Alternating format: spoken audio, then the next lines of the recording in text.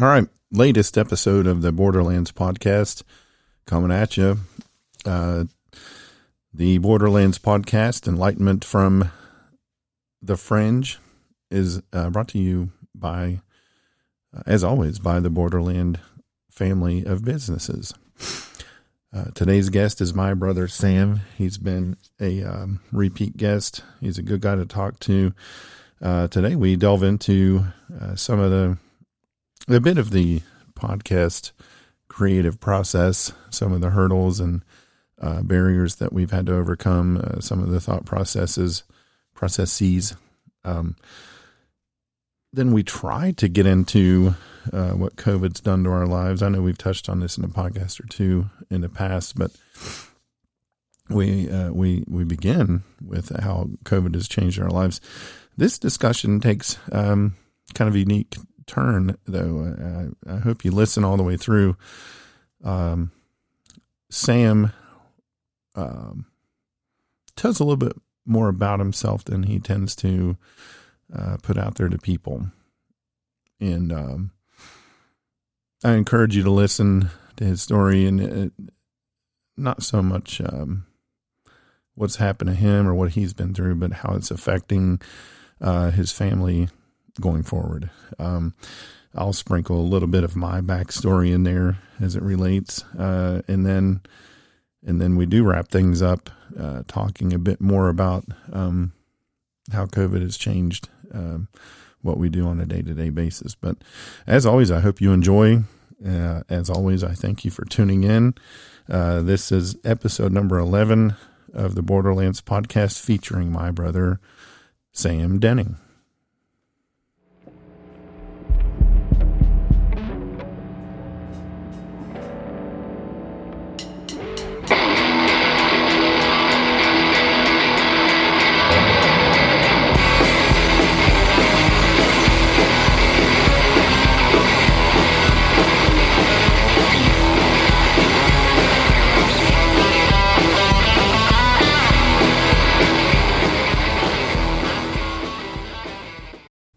All right. Welcome to the Borderlands podcast, Enlightenment from the Fringe. It's your host, Denrock. This is episode number 11. We've finally gone over 10 episodes.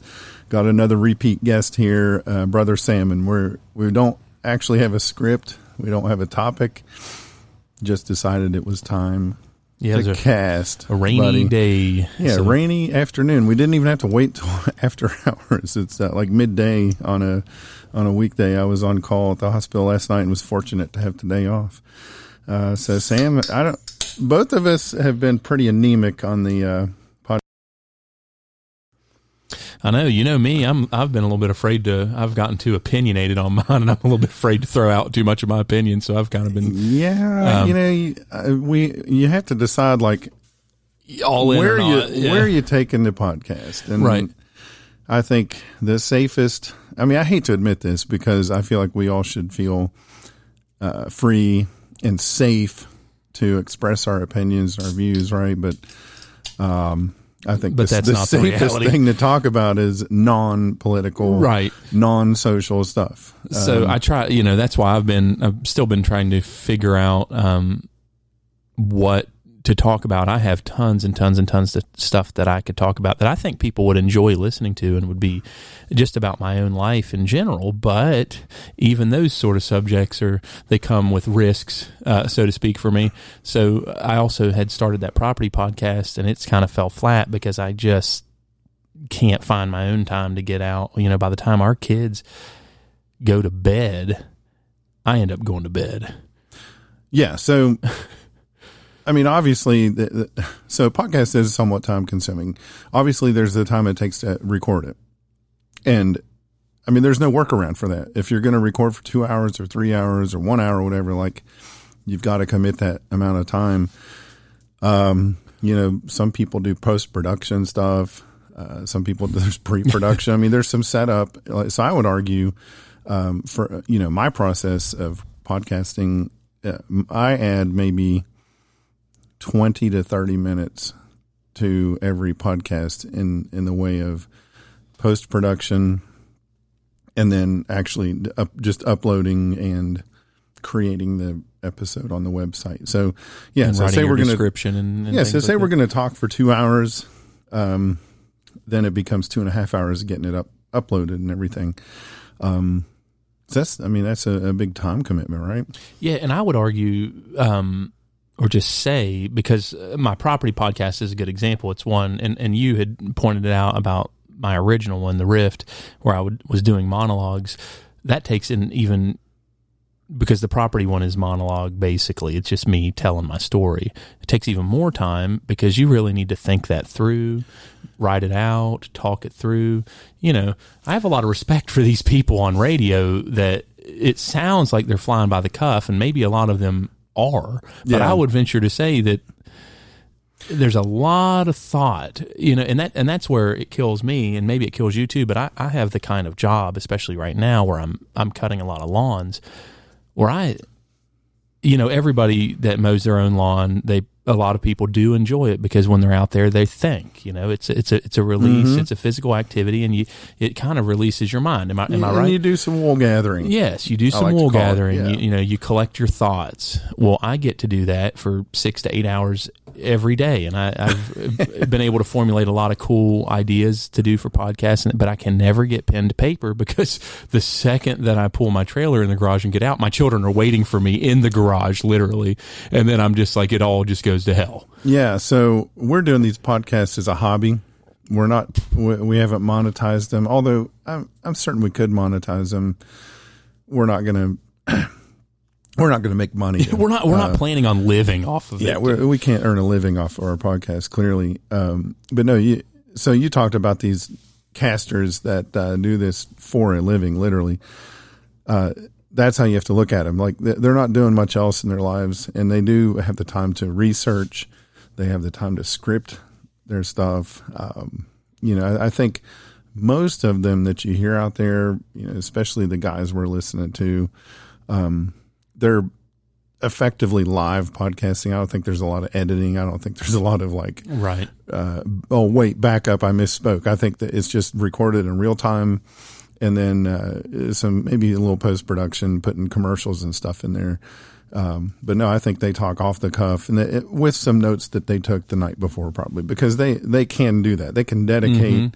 So they're going to record for a couple hours, and then they can dedicate the rest of their 8-hour or 10-hour or 12-hour day towards research and writing a script, or at least writing an outline or some notes for the next episode.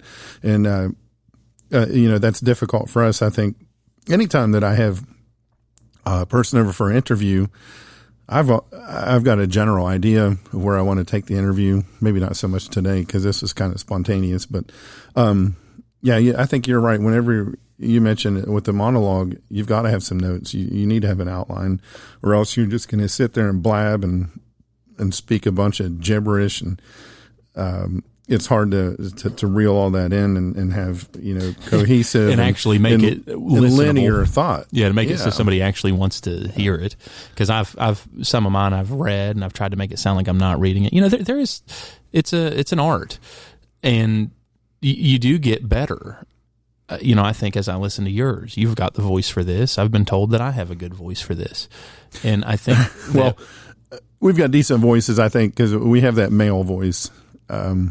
And I know that's probably a no-no to even talk about this nowadays, but I think it's a pleasing voice. Mine's maybe a little more monotone than the average person. But anyways, what a lot of people don't realize is this little Rode mixing board we have here, and the technology that it has in it, it actually accentuates a person's voice big time. Did you know that? I mean, yes. Have you looked into the technology and all the tuning and stuff that's built into this? Like, we don't even have to turn any dials. You set it for the vocal setting, and it brings out that bass. And I think it takes away some of the lisp and the spit sounds that a person makes.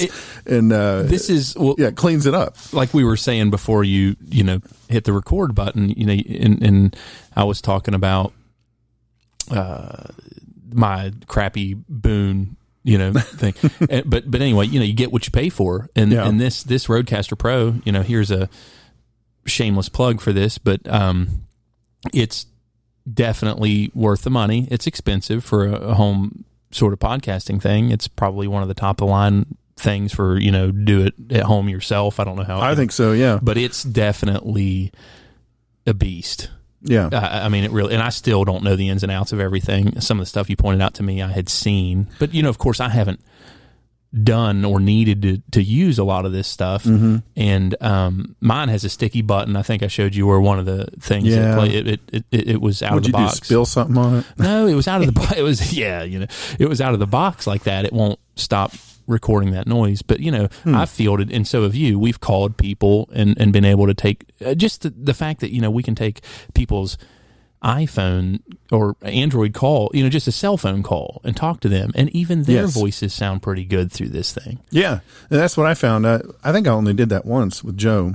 And I think part of what helped me is, it's a Bluetooth interface to this mixer board. So it's very clean. There's no cabling or anything. And second of all, I used, what we actually did was, FaceTime audio. So it's a Wi-Fi based call. It's not, cellular call. So I think that cleaned it up some too. But, no, this mixer board, what I found is it has settings specific to the microphone that you're using, and most specific to this little microphone I have. I have this Rode NT1A, I think it's called. And I just tell the mixer that, I just plug this mic into it, and it has optimal settings for it, for vocals or for, I could be strumming a guitar in front of it or playing a trumpet or trombone or, whatever. And you just set the settings for vocal or whatever instrument. And, this thing, this particular microphone just meshes with this other product. So nice. If you happen to draw my name for Christmas gifts this year, I don't know what the price tag is on that microphone, but you can tell it takes. You've got a lot of these things that take the vibration out of your voice and stuff like that. It's really there's a lot to this to make people sound better, more appealing. But I enjoy doing this. It's unfortunate that both you and I really, I started out gangbusters, and. You did. You beat me to the punch. Like, I think you will have to admit, I think I came up with a podcast idea first. Oh, absolutely. You came up with the equipment idea first. I think you were the person that mentioned this particular product, and I said, wow, that's the one I want to buy. And you wound up buying it first. We were going to go in halvesies on it, right? Yeah. Well, how I bought mine was amazing. I got to tell this story. So I had a guy that rented from one of my Marshall apartments. He was a Marshall student, international Chinese guy, who was going to Penn State. He was transferring to Penn State, and he wanted me to drive him to Penn State and take him and all this stuff. And I just said, hey, Nick, how about as payment for that, which is way overpayment. I said, get me this Rodecaster Pro setup. And he said, sure. Yeah.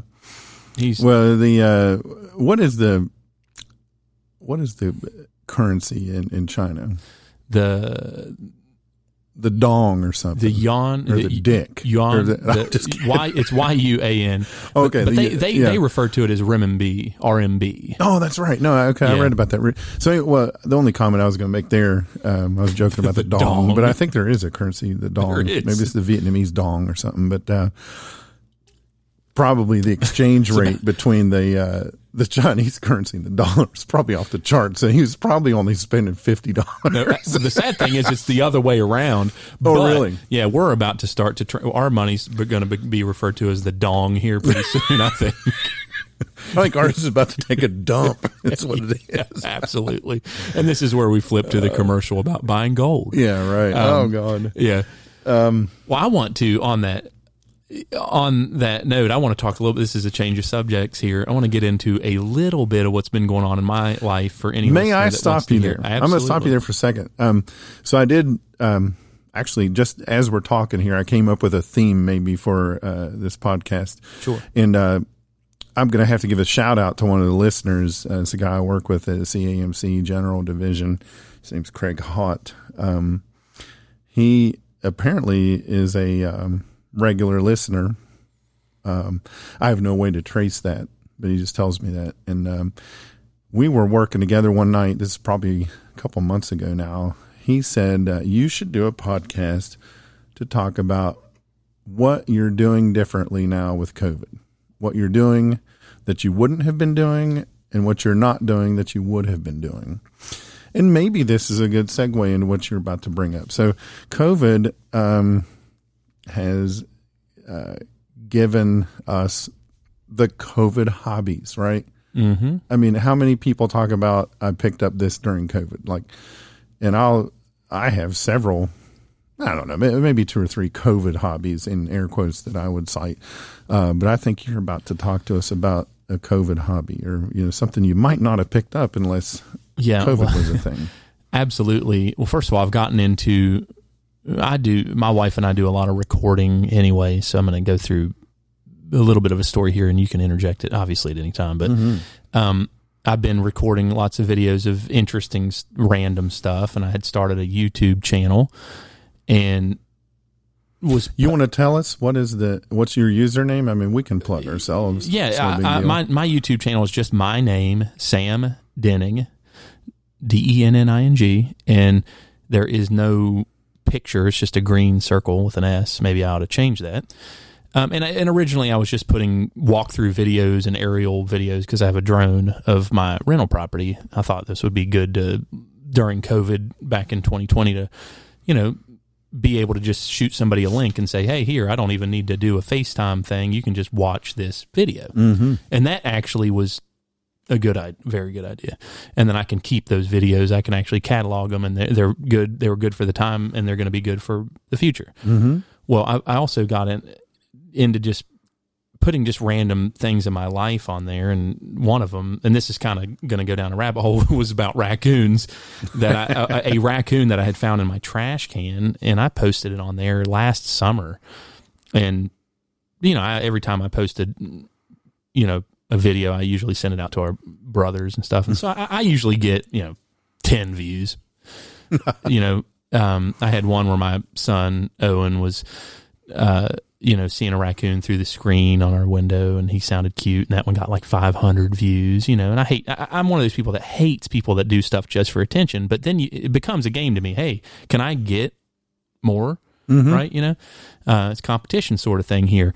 Well, I didn't do anything different, and then somehow this summer, the algorithm, this sounds so conspiracy theorist, but the algorithm changed, right? Mm-hmm. And my videos of the raccoons that had fallen in my trash can was popping up on the sidebar of other people that were watching raccoon videos. Yeah. And I went from, like, on my side of the screen on YouTube Studio, it would say that every day I was getting 15 views every 48 hours, like 15 views. And that was a lot to me. Mm-hmm. Okay.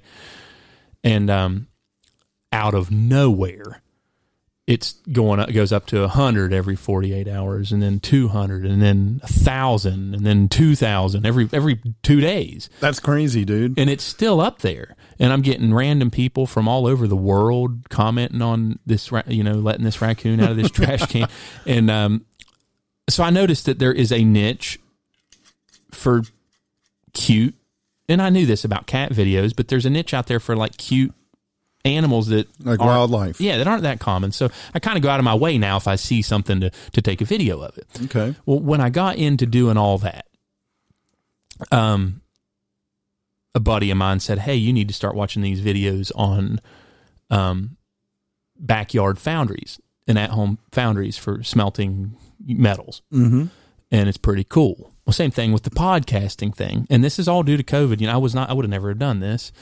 So I start watching it, and it's really pretty fascinating. And where I've, ripped out and gutted a bunch of apartments, I have tons of old useless copper pipes that I usually take down to Taylor's here in Huntington and get whatever the going rate is for copper. Mm-hmm.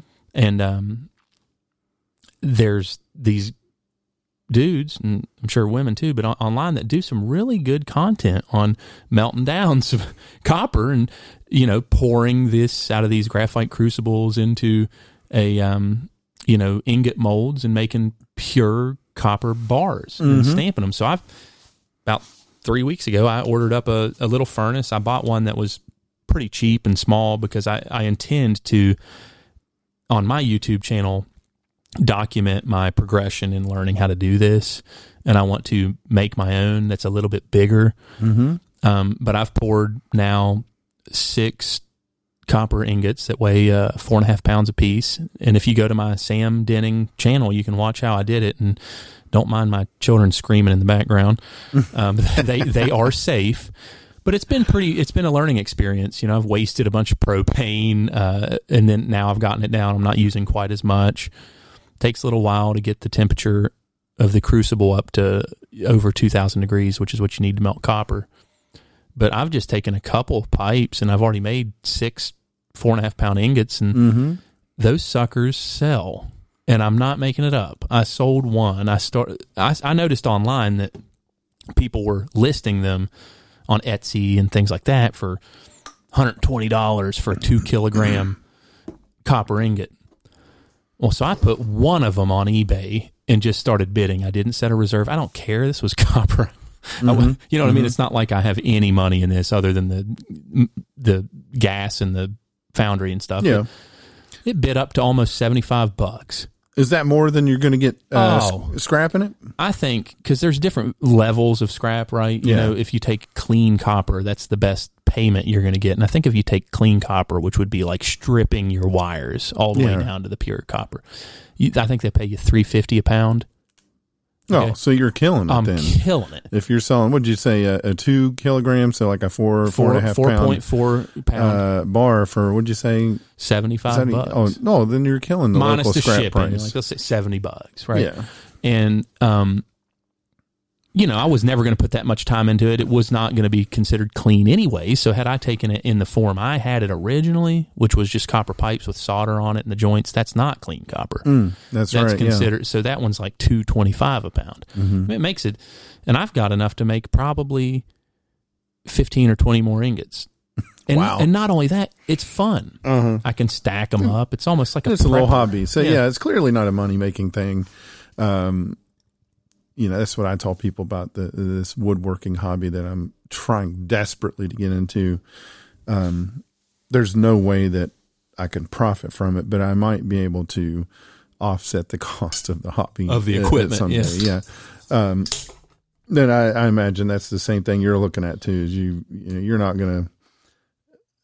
You're not going to have the basis for a profitable business here, but yeah, you can pay for some of the little toys that you've acquired for this. Well, like with you, your children will inherit a bunch of big pile of wood, and my kids will inherit a bunch of copper and aluminum ingots piled in a corner.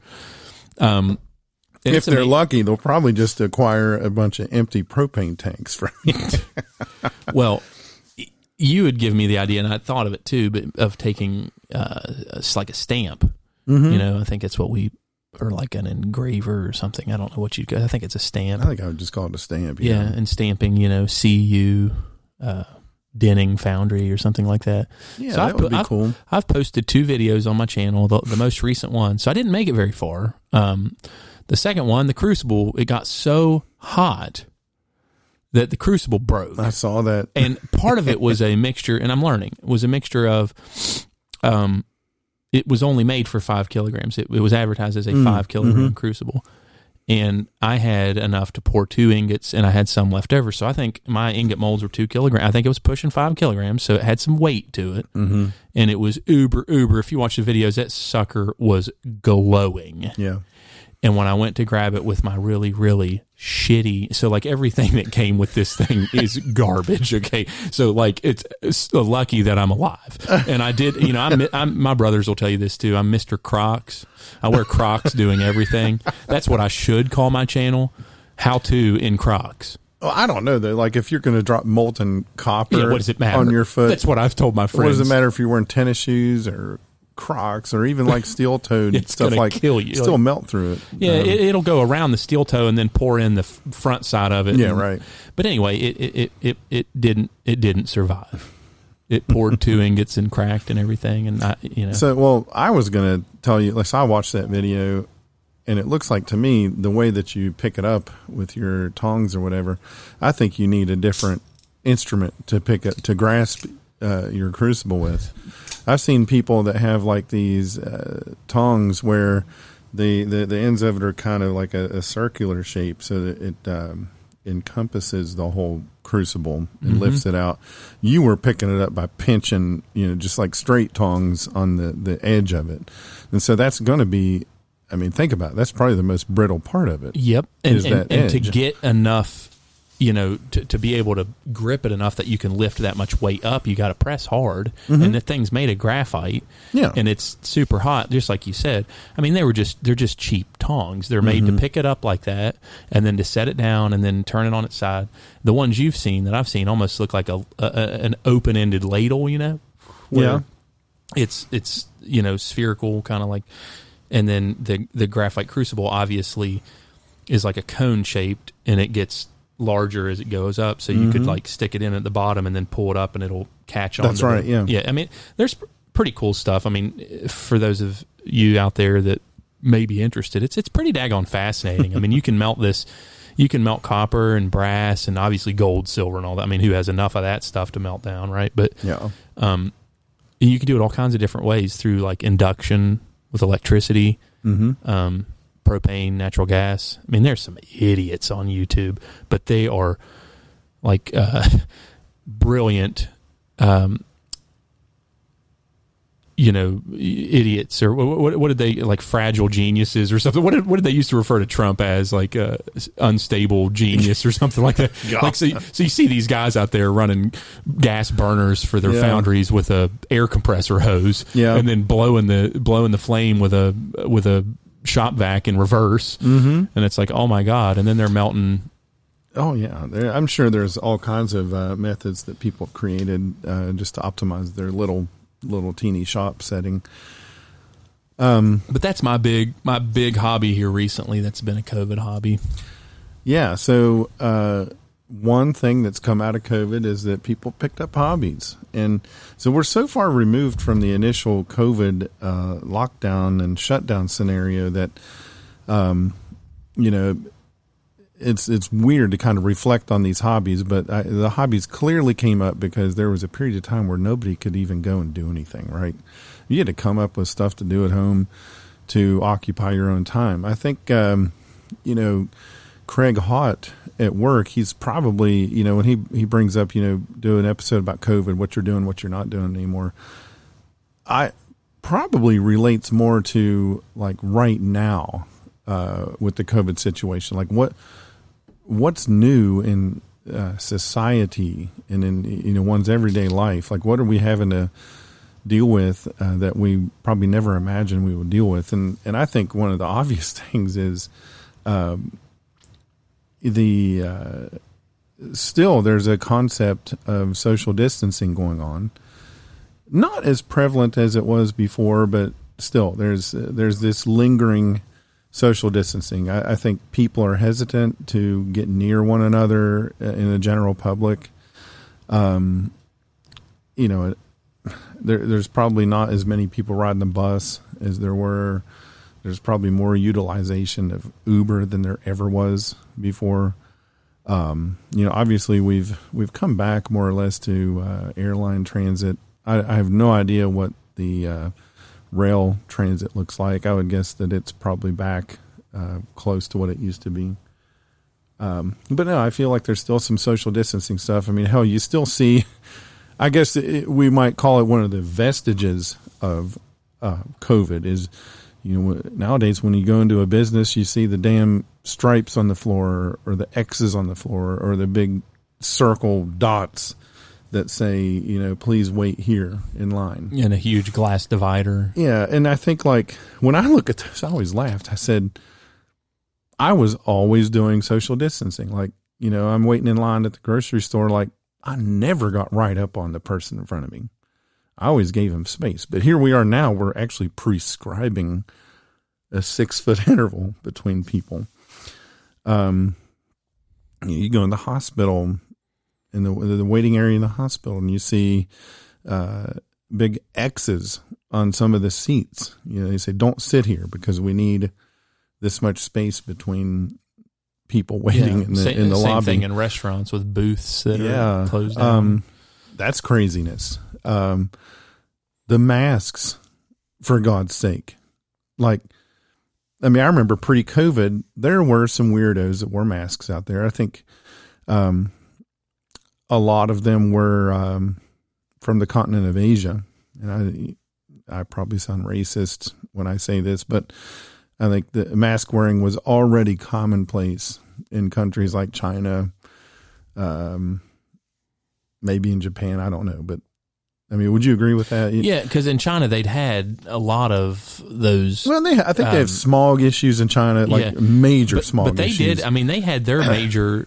I don't know. They had an epidemic or a pandemic, but they've had their things for the last couple big, of decades. Well, they had a big time avian flu, yeah, swine flu. Yeah, but so anyways, there were some people already wearing masks, but now the masks are everywhere, and then they've become controversial. I know I had one podcast previous. I think I talked to Chris Reese about the mask wearing, and I said, well, it's harmless. I mean, why can't you do it? It's no big deal.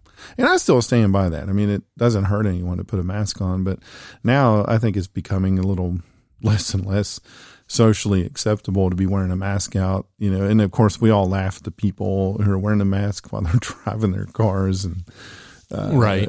Well, wearing a mask in their own home, whatever. You look in the car and it's somebody driving by themselves and they got a mask on. But no, masks are prevalent now, and that's something that I don't think any of us ever saw coming in the United States. And I think that's kind of sad, because the way I look at that is that speaks to like a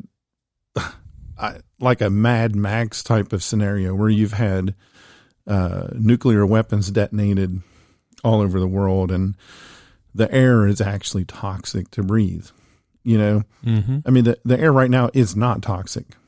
There's just some germs flying around, and we don't even know whether the mask protects us against those. But no, doesn't it give you the impression that with all the people wearing masks, like you're thinking, gosh, that the air must be toxic around? Yeah, I don't want to delve too much into this because it has become so an issue. Divided. But I think so polarized. If someone asks me to wear a mask, I'm not, and everybody knows people like this. I'm not the guy that's going to sit there and get into a big ass argument with you about you telling me to wear a mask. Okay, I'll wear a mask. I have issues I have young children, 1.5 and 4 years old. I think it's absurd to ask them to wear masks in school. I think it does more harm than good. And I don't need to get into why. I just think it does. I will get into why a little bit. I think my son, my oldest son, and my youngest son, now they won't really require him because he's too young, but he's not in school either because he's too young. But it's important that he see the emotions in people's faces and that he sees, how to form words. My son is in speech. He'll listen to this in 20 years and be mad at me for bringing that up. But the reality is it's more important for him to see the interactions and the facial expressions than it is that he might get COVID. And on top of that, they don't even wear the masks correctly. So it doesn't even matter. I mean, realistically, if people would be honest, and I know deep down in their heart and souls that they can, for asking a 4-year-old to wear a mask all day in school is detrimental at best. And, I mean, absurd. Well, I totally agree with you. I mean, and I agree with you with for many of the same reasons, and maybe one or two additional reasons. First of all, I think we can very confidently say now that kids don't get super sick from COVID. Mm-hmm. They're not at risk for hospitalization and or death from COVID. So you would say, why do they all have to wear masks at school? Well, someone at one point said, well, so the kids can be asymptomatic and the kids will survive this, but they may spread it to their teachers. And the teachers may spread it to their parents and their grandparents, whatever. But I think we've dispelled that. I don't think that the kids turned out to be quite the vectors that we thought they were going to be. But so there's that aspect of it. And then And then there's what you brought up as, from a learning standpoint, they're going to be very visually oriented as young children. They're horrible at listening. They can't all read yet. So like everything's visual and interactive with other humans. And thirdly, like what 3 and 4 year olds going to keep a damn mask on all day? They're just not going to. What are you going to do? Like discipline them, spank them, put them in timeout just because they won't wear a mask? I mean, what in the hell kind of message does that send to a kid? That's my big problem with masking children, is that you're going to discipline them for something that they literally cannot even grasp.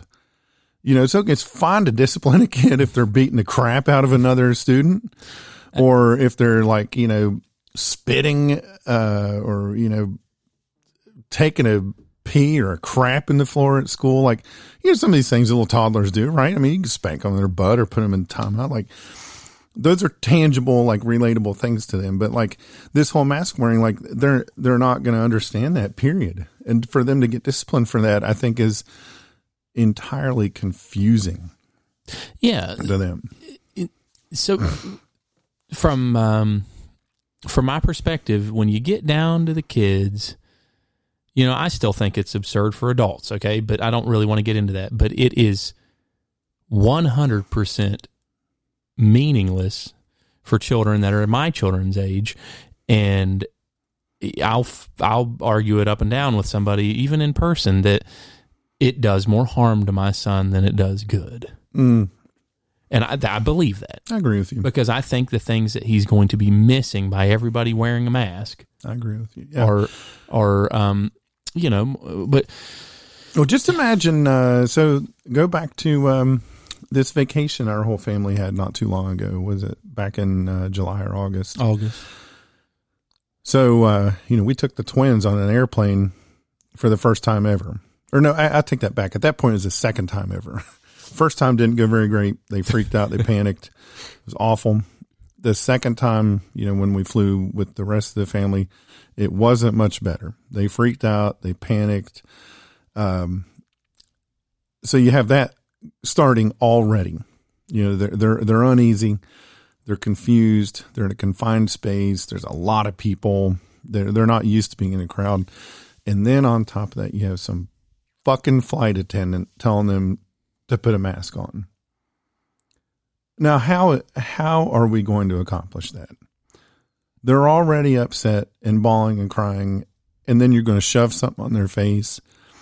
I remember telling the flight attendant, I said, if you're going to require these babies to wear a mask, you might as well pull our luggage off the plane and kick us off right now. I mean, I don't want there to be an argument over this. Now, thankfully, there must have been some hierarchy of flight attendants on this flight, because a different flight attendant came over with a much higher degree of intellect, I believe. No, one that had the authority to be able to think for themselves. Yeah, one that was empowered to make their own decisions. Yep.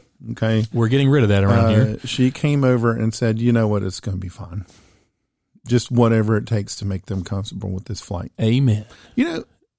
And so reason won out on that flight. But no, so that's another thing we're doing in COVID. We have to mask, and especially when we're in tight quarters with other human beings in a flying tube.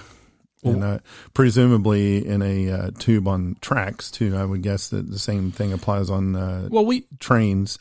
Speaking of that trip, and this is unrelated, but we made a poor choice. We were the only one of the Dennings that drove. Part of that was me, although I wonder how my children would have handled the flight. But I've lost my mind. I apparently am unable to fly, or at least mentally accept it anymore. Hey, there's a lot of people that can't do it, but we can't. And this is where I want people to think I'm not anybody that's listened to my personal past podcast threads on the Rift Enlightenment Within the Divide. That's the name of my channel. I'm not some nut job. I mean, I think that Delta is out there and it's bad and it's running around. It's maybe hospitalized more people than the original virus a year ago. It's obviously it is finally affecting people in our family. Mm-hmm. We have currently aunts and uncles with it. part of our immediate family. And I have always been a proponent of get the vaccine. Yeah. So one thing I would say that's going on right now is there's more and more and more and more push, more and more pointing fingers at the unvaccinated. And it's a little bit scary the way things are going down if people are truly honest with themselves.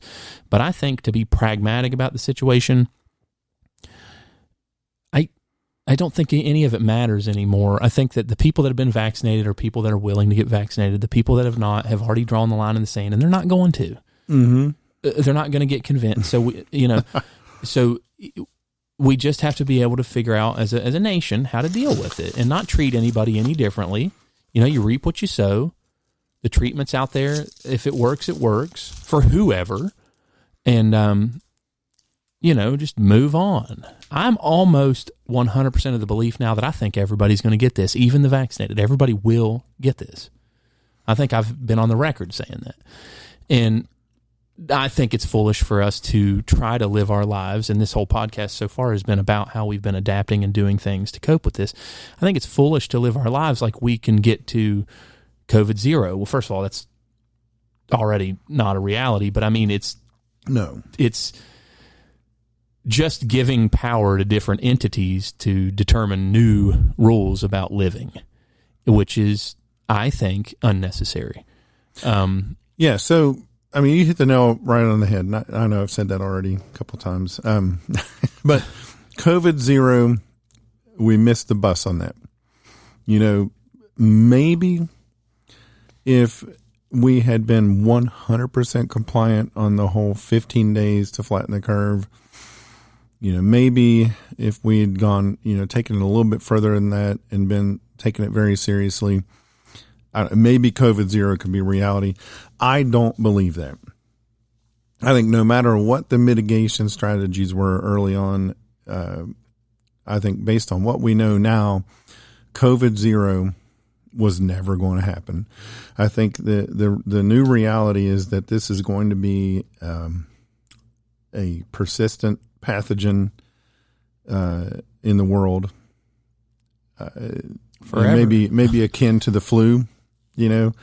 It's going to have a certain mortality rate, a certain hospitalization rate, and we're just going to have to do the best we can to mitigate the problems with it. And I think that only comes in the way of vaccination. I don't think that masking and social distancing and shutting down society and all that stuff works. In fact, I think that that's detrimental. Potentially destroys communities and individuals. One thing that we have with our government, with any government, and here I'm going to get a little bit maybe deep on this, but we've already veered a little off path, so it's fine. I'll allow it. Yeah, governments want to do things that people can touch. Mm-hmm. So lockdowns, mask mandates, those are things that somebody can point a finger out and say, well, they did that. Mm-hmm. So if you do things that honestly, in my opinion, are common sense, like, getting everybody to get the vaccine, which they're trying to do, everybody, to be honest, every governor, everybody is trying to get people to take the vaccine. But these things like locking down all businesses, telling people to not go, that kind of stuff is foolish. It always was foolish. And the only reason it was really done is because it's something that these people could say they did. Yeah. Yeah, exactly. It's tangible. Like there are other things that they should have done aren't things that you can really touch. Yep. So there are things that government people weren't going to do because it would have looked like they didn't do anything. Mm-hmm. When in reality, the things that they did do, in all honesty, were probably, I don't want to be 100% certain, but they were probably more detrimental than they were beneficial. And I think the only reason for that is because it's something to do. Mm-hmm. I mean, yeah, you can either shut the economy down or not. So, we can't do the or not. Right. We got to do the let's shut her down. Uh-huh. Right? Mm. So, another thing, so I'm going to drop a bombshell on this podcast. This is switching gears a little bit, and this is something that's been going on over the last couple weeks. And you can't be killing and destroying my podcast, but go ahead. No. This is about me. I'll just mute you if you go too far. No, I think this is a good release for them because I've alluded to it, and it's a couple things I've done. So, my wife's grandfather passed away 2 weeks ago. I know where you're going with this. Yeah. So she was unable to go home and see him off. He was 96. He actually was in the Civil War where Chairman Mao, I mean, this is how old he is. Chairman Mao in China, they had the revolution, the Cultural Revolution. Mm-hmm. He ended up winning. He united China. But in uniting China, they slaughtered a lot of people that didn't agree with that route. Okay.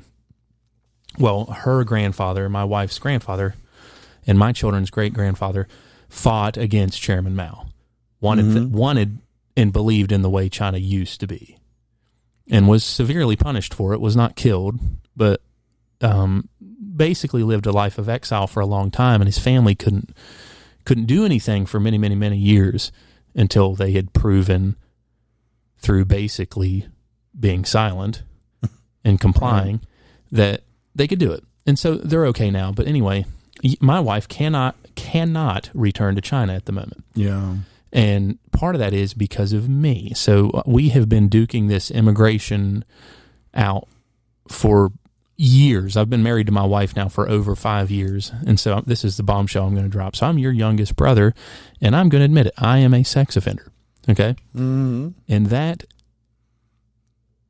a series of very poor decisions, I'm not ever going to defend them, but they are affecting things to the point where they're affecting my wife. So let's flash forward to 2021. They're affecting my relationship with my wife because it is a roadblock to her immigrating, is my past conviction, for lack of a better way to say it. And I've been struggling with it. This is one of the stories I'd love to talk about on my podcast, but it's very touchy, but it's really depressing us. My wife has a hard time dealing with it. Mm. She cannot return home. She can't see her family. Her grandfather's now died. She cannot go see him. We're just in limbo. And we've been waiting and waiting and waiting for a decision. So while this is all going on, we've been waiting and waiting and waiting for a decision as to whether she can get her green card. And in order for her to get that, as you know, David, because you're, one of my close confidants here and my brother, but I have to prove to immigration that I am no harm to my wife, not just sexually, but just period, which is impossible. Yes, that's not provable. Yeah, for anybody to do. What would be the basis? What is the burden of proof there? Right. I mean, all I could do is just say, I did this, I was convicted for this, and then, and have a whole bunch of letters saying that, I'm a business owner, and, I'm not saying this stuff to ruin my business. I mean, if there was a problem with me, I'm sure it would have come out already. So I feel personally like I'm a normal guy. I have a family. I have 2 young children. I'm just trying to live. So I had to compile a whole bunch of notarized letters to say that, from notable family members and members of the community of Huntington and the greater community, even of West Virginia, that they want me in society. They want my wife in society, I'm a good guy, right? Well, literally a week after we got back from our trip down to Disney, and you may not know this, I got something in the mail. Everything's, we've been living our life the way that it has been, that we were denied. I was not able to sufficiently prove that I'm no harm to my wife. So in the middle of that, we're scrambling because that gets her here in an interesting predicament. So we had to refile again, and it cost a couple $1,000 and going through the whole process again. And then her grandfather dies. Mm-hmm. And I just feel like I've owned what I've done, but it doesn't, and maybe people listening even may think I deserve this, but I I don't believe that. And certainly my children would say that that's not true. They can't see their grandparents, and it's been a really rough issue. So if anybody out there cares, and if you want to look into me, okay, whatever. But, my family could use some prayers if you believe in that. But my wife's really been struggling. She's been struggling for a couple of years. Her grandfather died. There was a big Chinese festival called the Moon Festival or Mid-Autumn Festival, where the Chinese celebrate the harvest, and it's gone on for thousands of years, and set off Chinese lanterns. And so we did that yesterday with my children to celebrate that and eat moon cake. And this will be another plug for your YouTube channel. I saw you put a video up of launching one of the Chinese lanterns. Yeah, so I don't want to get too deep into it, but that's been really, really on my mind, and I've wanted to unload this. Yeah, and let me interject, Sam, and I don't want to totally derail your discussion. First of all, I want to say it's therapy. No, I'm kidding. Okay. First of all, I want to say I didn't imagine this interview with you taking this direction, and I've always respected your privacy. This isn't anything I ever talk with people about in public. And if you want me to delete this, I will. No. I mean, we're going to keep recording just for austerity's sake, but, and again, we'll probably talk about this at the conclusion, but. It doesn't bother you. We don't have to broadcast it, this. It doesn't bother me in the slightest. I just don't want any harm to be done to you or to your reputation. But I would just say, regardless of those hurdles you have to go over, which are extensive. And I think you've articulated that in part to the audience. COVID has made it even worse, right? Because now these government agencies that you need to go through are gone. Yeah. They're shut down, or they have skeletal crews. I did on that note, I did a whole podcast back in February of this year. It's one of the last ones I did on my wife being unable to renew her driver's license because she doesn't have a valid passport now because the embassy from China is shut down due to COVID.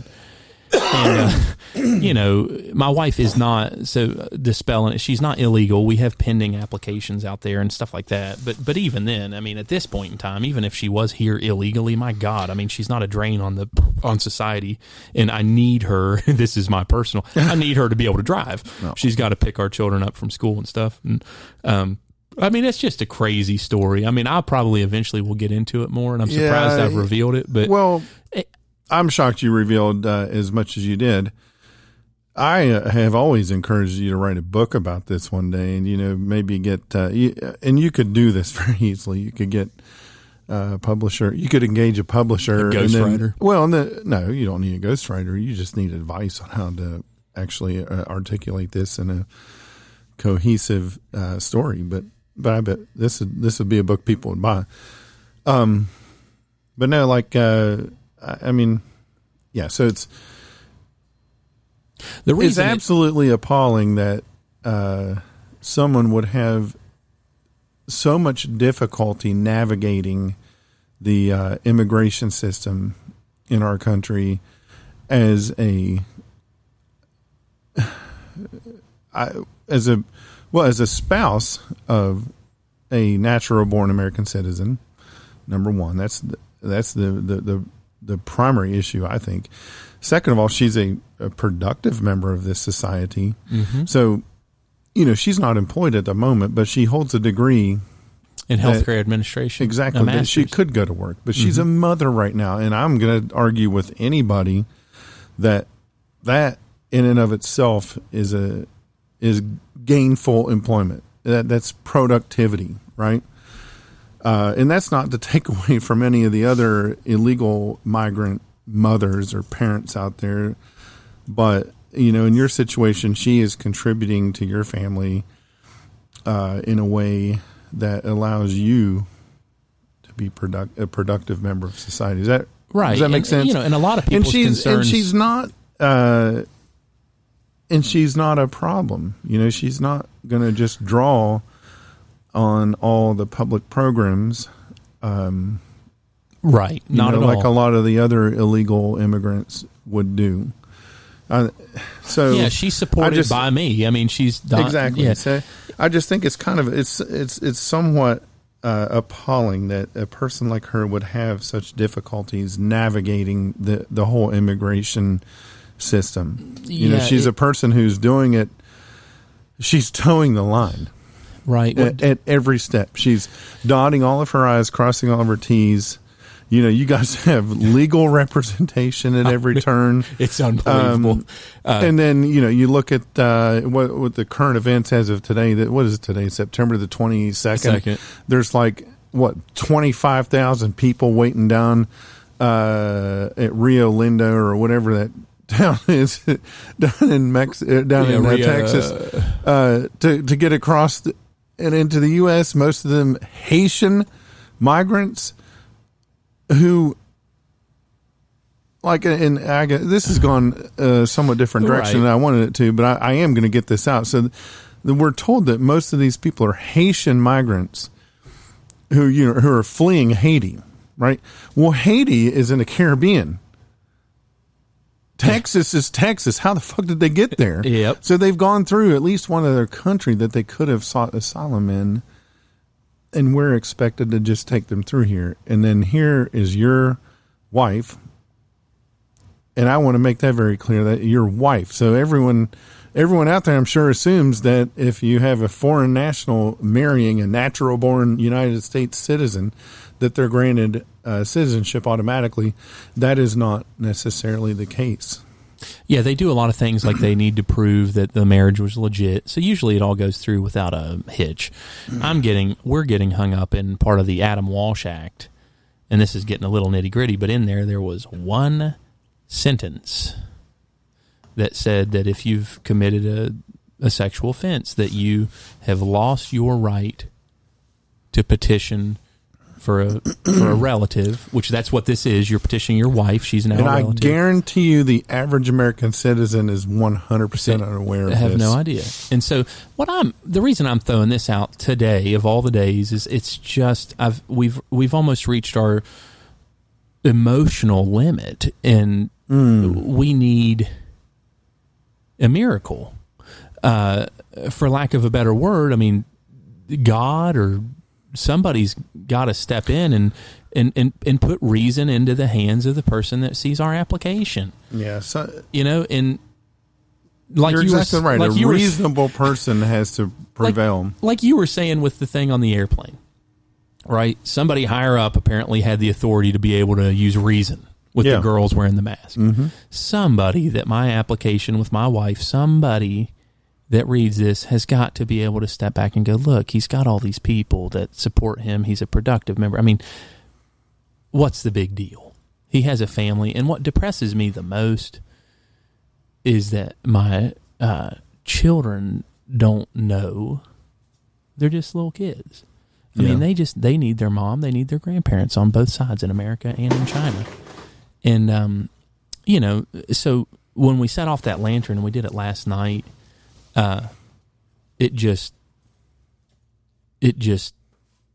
if you were watching the lantern send off on my YouTube channel, you wouldn't actually know it, but it really just depressed me because I know my wife's wanting to be home for this holiday, wanting to be home to mourn the loss of her grandfather. And Sam, I hate to say this. May we take a little pause in this? Yes, let's take a little break. Because Megan and the kids just got back. I'm going to see. I think one of them's probably still asleep in the car. Okay, let's take a little break. It's bad timing, but we'll get back on this. Okay. So we're back. We had to take a small break. The twins came back from their preschool date today, and Mommy needed some help getting them in the house. And you may be able to hear them a little upset in the background. It's nap time. But so Sam, we're back on. I really hated to interrupt you. Well, I know you'd got some real deep stuff, dude. We things that I did not anticipate coming out today. We have joked around on your podcast and on mine about, these issues from my past and whatever, and we've touched on it. So things have been a little bit rough here recently, and it made me decide, you know what? I am who I am, and I know who that person is, and I know it's a good person, and I'm a genuine person, and people make mistakes and deserve second chances. And even if I don't deserve a second chance, and maybe in a listener's opinion, my wife doesn't deserve to be punished for this, and neither do my children. I think that's a little bit excessive. And, my overall point of bringing it up was just to let you guys know, if any of you are religious people or whatever, throw out some prayers for us, keep us in mind, and, know that we need a little bit of extra brain power going our way and could use some help. Well, that's a great thought, Sam. And I bet you, I wouldn't be surprised to learn this, but I bet a lot of my listeners are, faithful people of faith, and do believe in the power of prayer, and I'm just going to put this out there.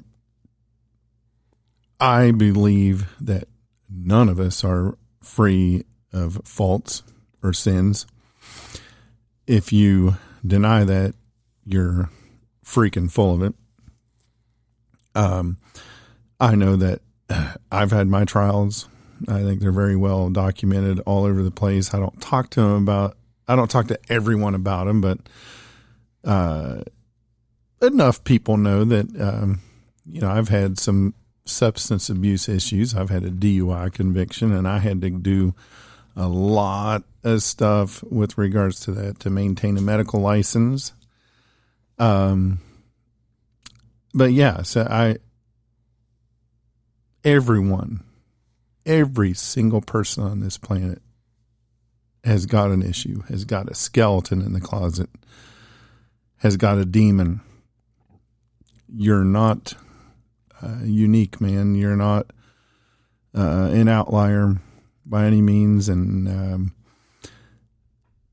I know that it's not something that you're going to just put out there with every introduction, like, hey, I'm Sam Right. Denning. Here's my criminal past.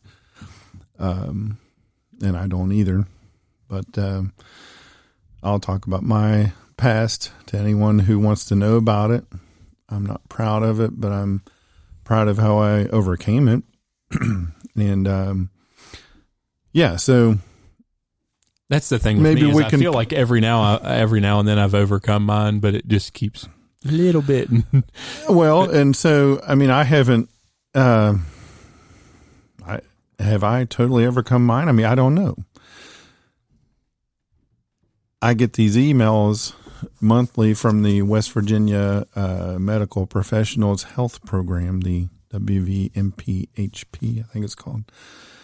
The director of that is still Brad Hall. I know you just watched me roll my eyes all the way back in my head. It doesn't matter what I think of him. But anyways, I still get these emails from that program that, arguably helped me navigate my alcohol abuse problem. And every time I get an email, I'm afraid that Something's coming down. No, that it's going to say something like, Denning, we need you to do something else.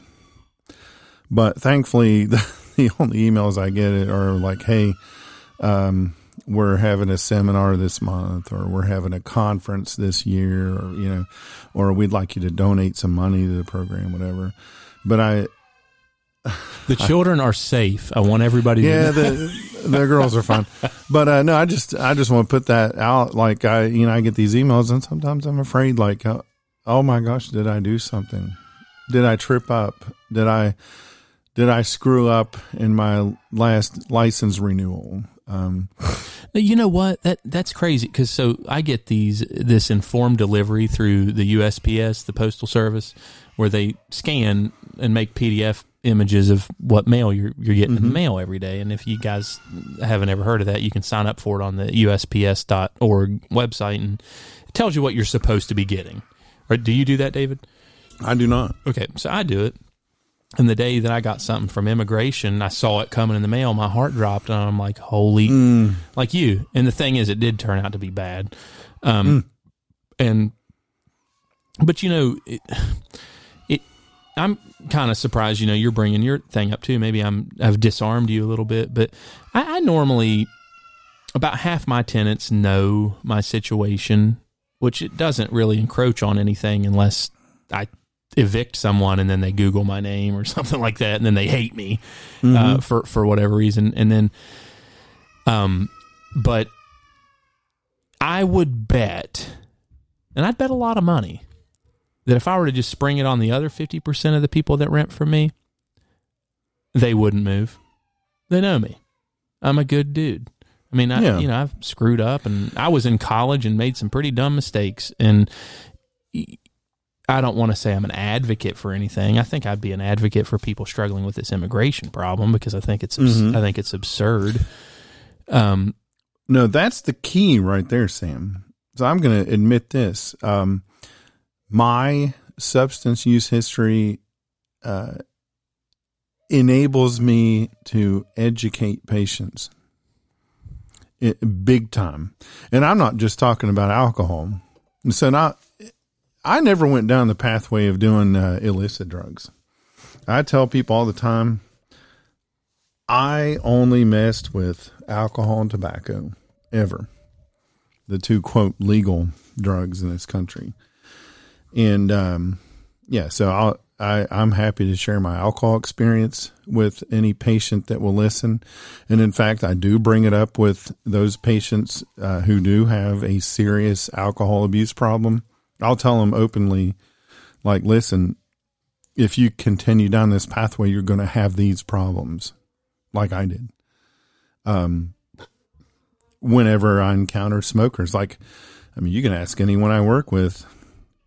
I think I'm probably the most aggressive physician in my department when it comes to advising smoking cessation, to the point where people are annoyed with me. But I tell patients, listen, I used to smoke more than I ever care to admit. It's embarrassing how much I used to smoke. But I think that gives me perspective on smoking cessation. So I tell people, get off that shit any way that you can. It's a horrible habit. It robs you of your life. It robs you of being well. It robs you of money. Mm-hmm. How expensive is a smoking habit, for God's sake? And I think I have a unique opportunity to confront people about that when they're coming for surgery. I hate to admit, there are those people, and you can see them coming. There are those people that are never going to quit. Never going to quit smoking. But there you can spot the people who are on the edge who, they just need another reason. They know that it's bad for their lungs. They know that it's bad for their heart. And then I tell them, hey, did you know that you have an increased risk of wound infection if you continue to smoke? Do you know you have an increased risk of your total joint replacement failing if you continue to smoke? You have a risk of the screws and shit that they put in your broken bones failing if you continue to smoke. Jeez. And so that's what I really hammer home on people, and who knows if they're ever going to stop. But I do have a lot of patients try to call me out. They'll say, oh, well, you're a doctor. You don't know what it's like. And I'll say, I do. I smoked 2+ packs of cigs a day when I was in college and in med school. And I regret it. And I'm embarrassed to admit that. I think, and I'll tell people the alcoholics, I'll say, stop this crap. I was on the verge of losing a medical license over alcohol issues. Mm-hmm. You have to pull yourself back in. I don't want to say I rode with you on that, but I definitely know a lot of what you dealt with there. And I would say, and I still consume alcohol. I won't deny that, but I'm smarter about it. Well, my issue is DUI, so I'm not going out and drinking, a case of beer and hitting the road. Right. But I want to say on a broader scale, because I've thought to myself in the past, when I first got arrested and convicted, I was young. I was college age, and I made a dumb college age decision. And part of what I was trying to sell was hey, let me tell people my age, what this can do. Well, now I can surely tell them, but I'm almost 40. So, you know, you try to go talk to a high schooler at the age of 40. They're like, hey, okay, buddy.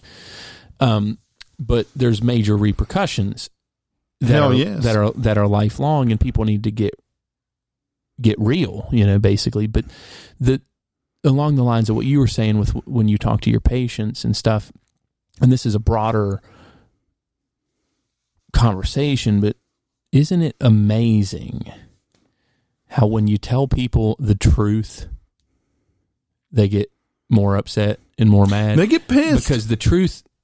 They get pissed. And I've said this on some of my podcasts about politics, but the truth hurts, but it will set you free. People don't want to hear the truth because they know the truth. And it's a lot easier to just be silent or to ignore it. Absolutely. And, you know, with people with substance abuse issues, people with, everything, you know, and that's why I say it's kind of a broader topic. When you bring up things that, if somebody's having a problem with the stuff you're trying to relate to them and they're getting upset, it's because they know it. Mm-hmm. And it's hard to embrace. Yeah. And my wife, you know, this goes back to my wife in China. In America, we have somewhat, on a large scale, begun to embrace our issues and accept them and own them and move on. And in China, they still, culturally, you don't talk about it. Oh, no. You do not denial, bring it up. Yeah, you deny burial. anything that could possibly give you bad face. Yeah. You know, and that's so psychologically unhealthy. And this kind of conversation's transformed into like a psychological session. But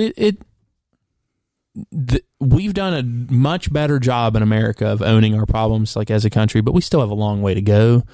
Not our problems as a country, but on an individual basis. People are more willing to come out and say, hey, I do have a problem. But the people that don't do that, if you point that out to them, as you see probably regularly, those are fighting words. They are very often. Well, and especially when I talk to the drug addicts. You know, so I don't have experience with amphetamines. I don't have experience with heroin or cocaine, you know, all these things.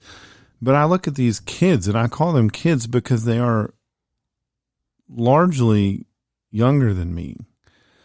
And most of them, I would say, are teenage to in their 20s. And I just look at people when they come in for drug-related surgical issues. I say, what are you doing to yourself? You're fucking killing yourself. You got your whole life ahead of you. Stop this crap. Do something. Get in a program. And I hate that that's all I can do. But that literally is all I can do as an anesthesia provider. I mean, I can't follow up with any of these people. You know, it amazes, and I've said this. And there is this concept. I'm going to talk over you for a second. There is this concept of the compassion fatigue, and I think every single provider has experienced that at some point in their career, and you may experience it over and over again. I have experienced it over and over and over again. I lose my compassion for these people on a regular basis, but then it rises back up one night when I'm on call. And like I said, I tell these people to, redirect themselves, get back on a better course, whatever. I could totally see that. But you spend so much. But the thing is, I think all providers have this compassion fatigue. You just get sick and tired of this crap happening all the time. Well, like you pour your heart and soul into these people, and you see over and over and over, they don't appear to care. They don't appear to care. Because I want to say that appear, because maybe they do.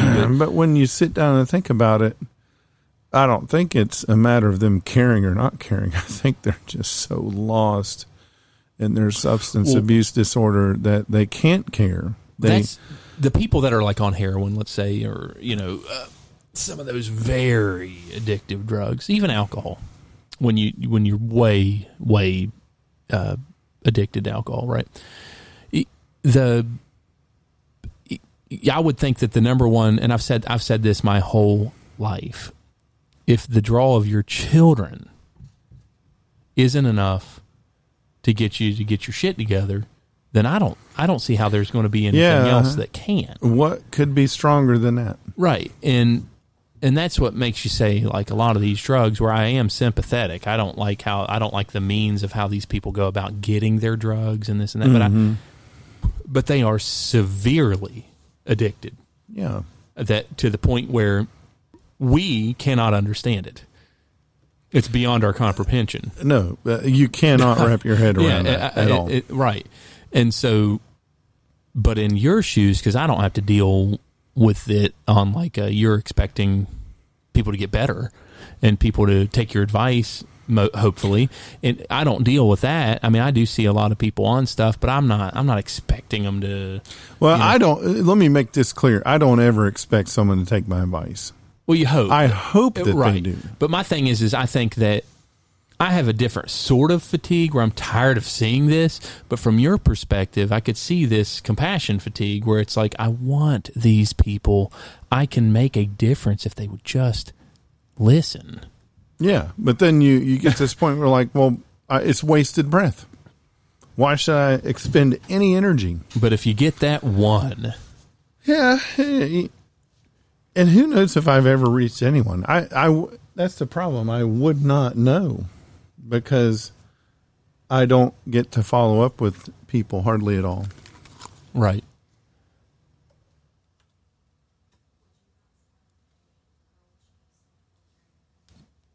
No, I'm all right. Oh, I'm still. No, you're fine. Okay. My wife is just. Oh wait, I think I muted myself. I don't know if there was an audible pause there. My wife. This better be the most listened to podcast. My wife wife awesome. opened the basement door and she was like down on her chest to look down at us and asked if we wanted a grilled cheese sandwich. Bless her heart. Because Megan's had awesome. it been yesterday, awesome. I would have said yes, but I'm back on the Adkins. Yeah, I think I had enough potato chips and freaking French onion dip. I lost 85 pounds. Okay, get this. I lost 85 pounds in 6 months. Stop! You're making me jealous. On the Adkins, and then I stayed at that weight loss for a year. Okay, so total 18 months, a loss of 85 pounds. Mm-hmm. All of it was lost in 6 months. And then I just ate like every meal was the last meal on earth. Every meal. Well, before you know it, you put 10,000 calories in your mouth. Right. Well, when I went, I know how that goes. Last night, I got 3 blizzards. Not for me. Okay, don't joke. I got Owen a blizzard. And okay. Owen's growing, so I thought he could use a medium. I thought you meant blizzards for yourself. Jesus and then I got Ying a large pumpkin pie blizzard. And I got me a Royal Reese's blizzard where they inject hot peanut butter in the middle of it. Okay, and Ying refused to eat her large pumpkin pie blizzard because it had whipped cream on the top. And she doesn't like whipped cream. And it touched it, so she wouldn't eat it. So we got it down at the Dairy Queen in Huntington that's close to the 17th Street Bridge or whatever it is. Mm-hmm. So we were taking the children to the new St. Cloud's Park, which is awesome. Have you taken your kids there? It's great.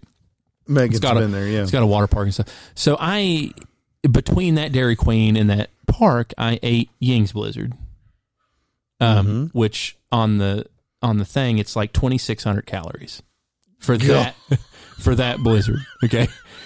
And I thought, all right, I'll eat my blizzard, the one I bought for me, the one that's over 3,000 calories because it's been injected with the Royal Reese's blizzard. And if you haven't had that one, go get it. I'm sure not it's the awesome. Reese's blizzard, the Royal Reese's blizzard. It's where they take a thing and they inject. Yeah. And so I ate that while we were at the park, and then Owen had like a spoon of his medium.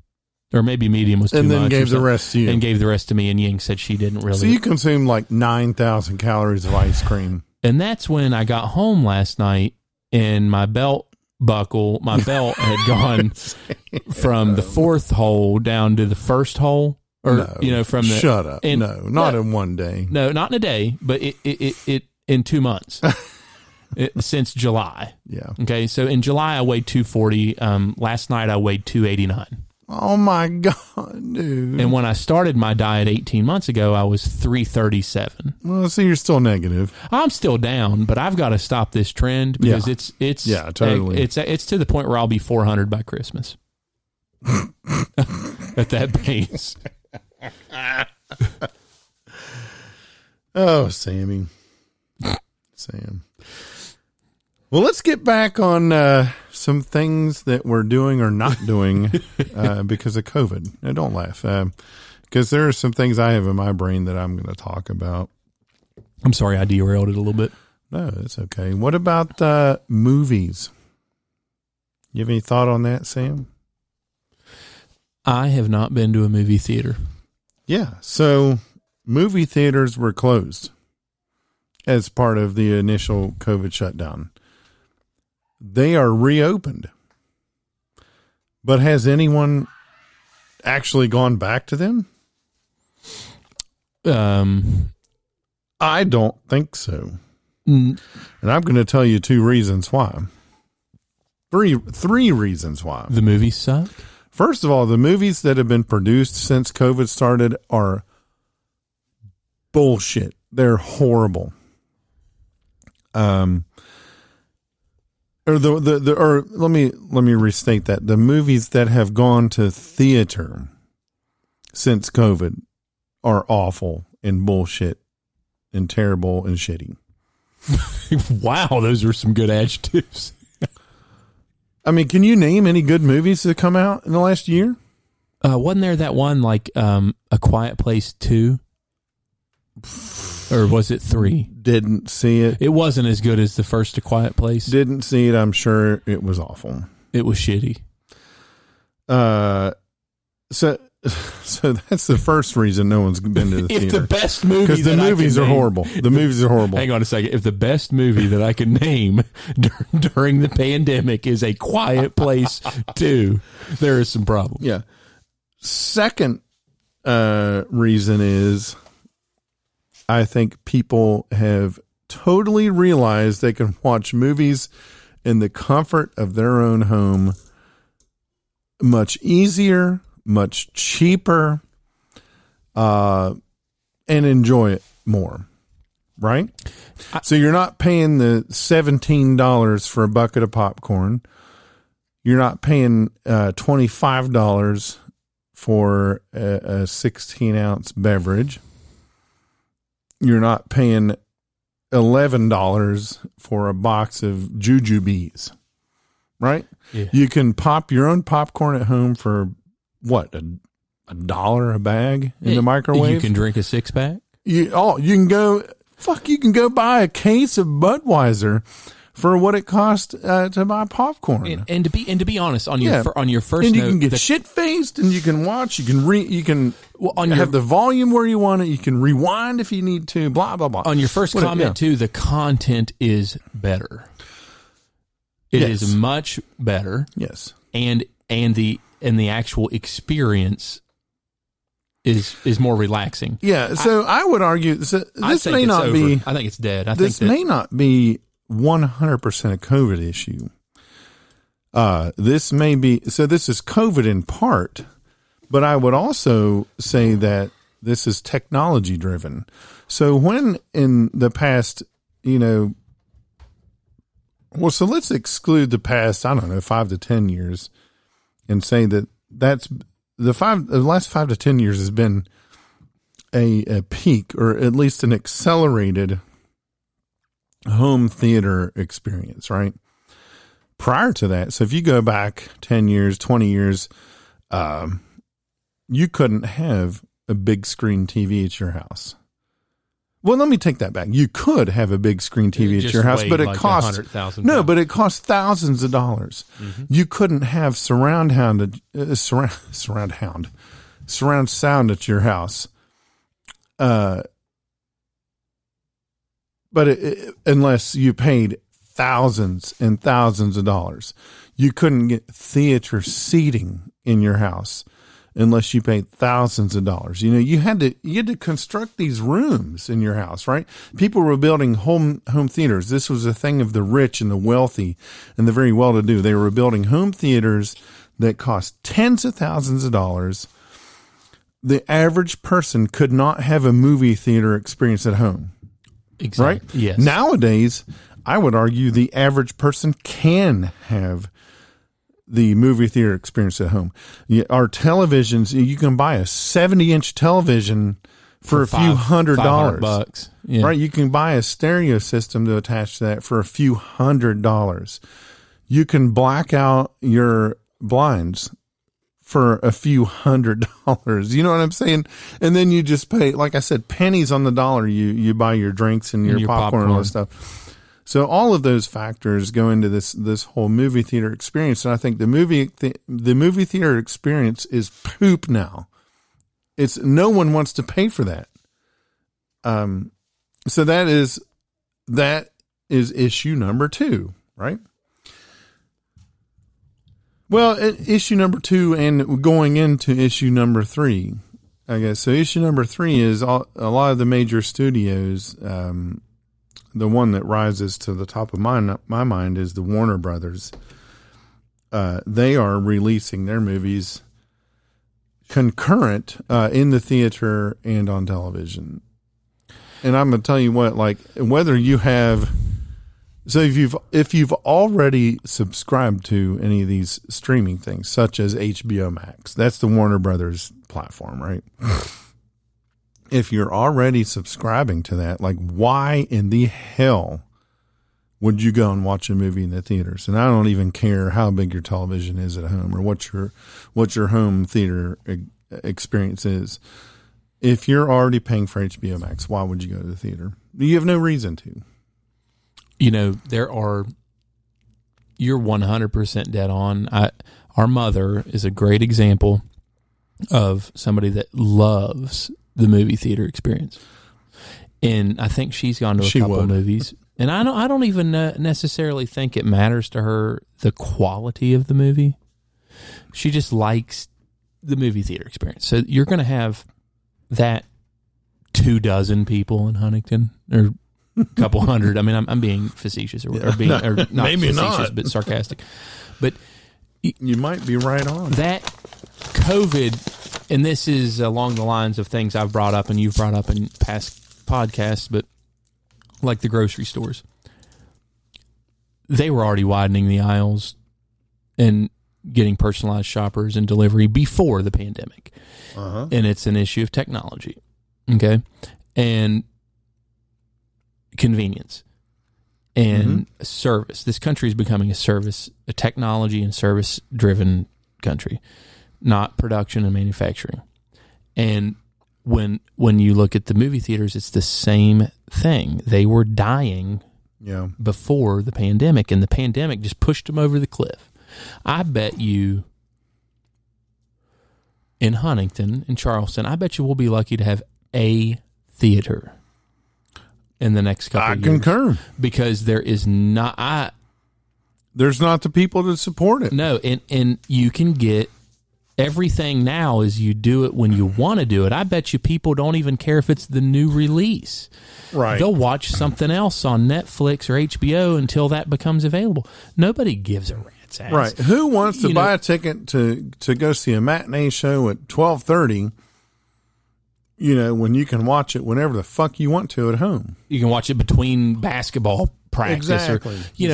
And one thing that I miss in this country is that it was positive, and I guess you could say negative. I mean, we were getting our news sources. Everybody would watch, NBC Nightly News at 6 p.m. The whole country. Yeah. Everybody would watch Friends. Everybody would watch That's this. True. The whole country had a unifying show. If you weren't watching that, you weren't in. For sure. Okay, so what's happened here now is, it's like we're all in our own little world. There's so much content, and it's so good And my point with this, which is exactly the point you're making, there's no reason to go to a movie theater. None whatsoever. Not for the popcorn. They're even making popcorn better. Well, you can pop pork rinds. Have you ever heard the statement that says popcorn costs more than filet mignon per ounce? It's true. So, your bucket of popcorn at the movie theater is literally like 1 ounce of popcorn. And it's like $12. Well, so that's one major change. Mm-hmm. You hit that one. It took us a minute, but that's a big one. I would say the way that we consume meals. There are less people eating out. People still like the dining out experience, but there are so many more people ordering takeout. That will probably continue to. So this is another COVID topic, another COVID thing that we're, go ahead. Sam's pulled his headphones off for a second, but this is another COVID thing. Nobody's going out to eat, or, during COVID, no one went out to eat.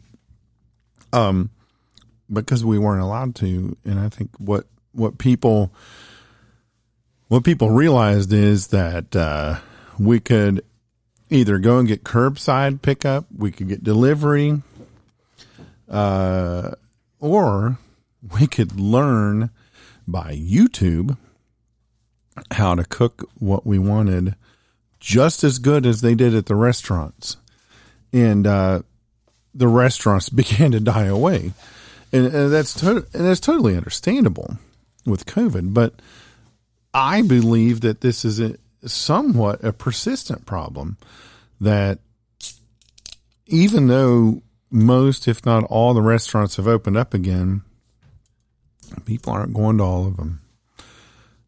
People have realized that they can stay at home and they can literally cook their own meals for cheaper, and they can cook exactly what they want. They don't have to settle for what's on a restaurant's menu, and people are staying at home. And if they're not cooking themselves, they are still supporting the restaurants, but not to the extent that they would in person. So you order a meal, you order something from a restaurant for delivery.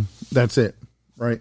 You just order your steak and your 2 sides for yourself, and you order your chicken and your 2 sides for your spouse, whatever. But if you went to that restaurant in person, you were very likely going to, if you didn't partake in some cocktails, you were going to order a soft drink, right? Which might sound like a minuscule amount of money, but that's another $3 or $4 for a couple out to dinner. Or say you did partake in some cocktails when you went out. Well, that's another $30 or $40, right?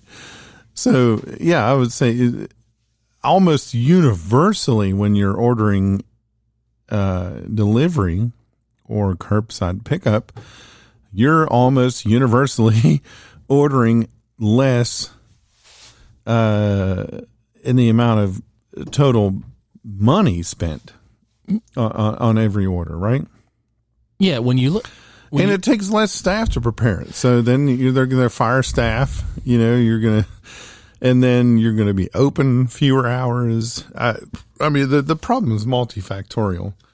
Yeah, I've thought this through a lot during COVID about how this is going to affect the economy.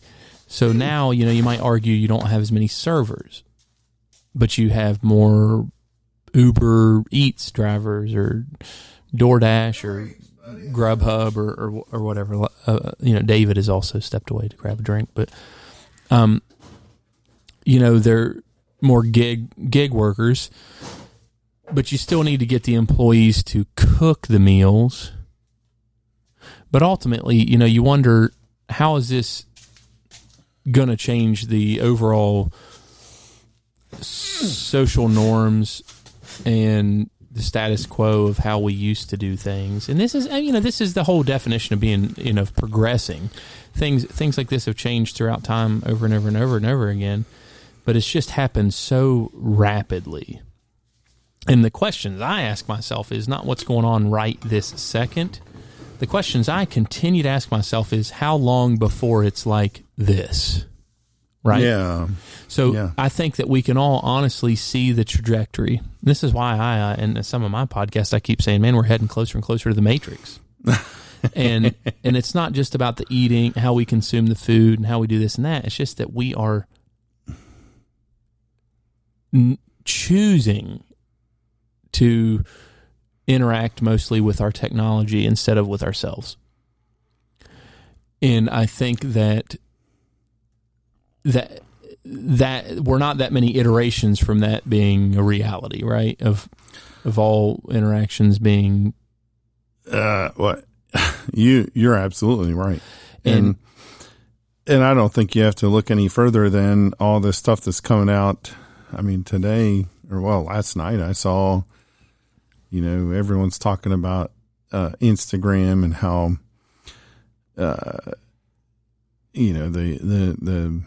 the higher ups at Facebook and Instagram knew that Instagram was toxic to young girls. Now, on the surface, I don't buy that. I buy that in that I do believe that they knew it was toxic to young girls. However, I want to say, is that really their problem? Or is that our problem?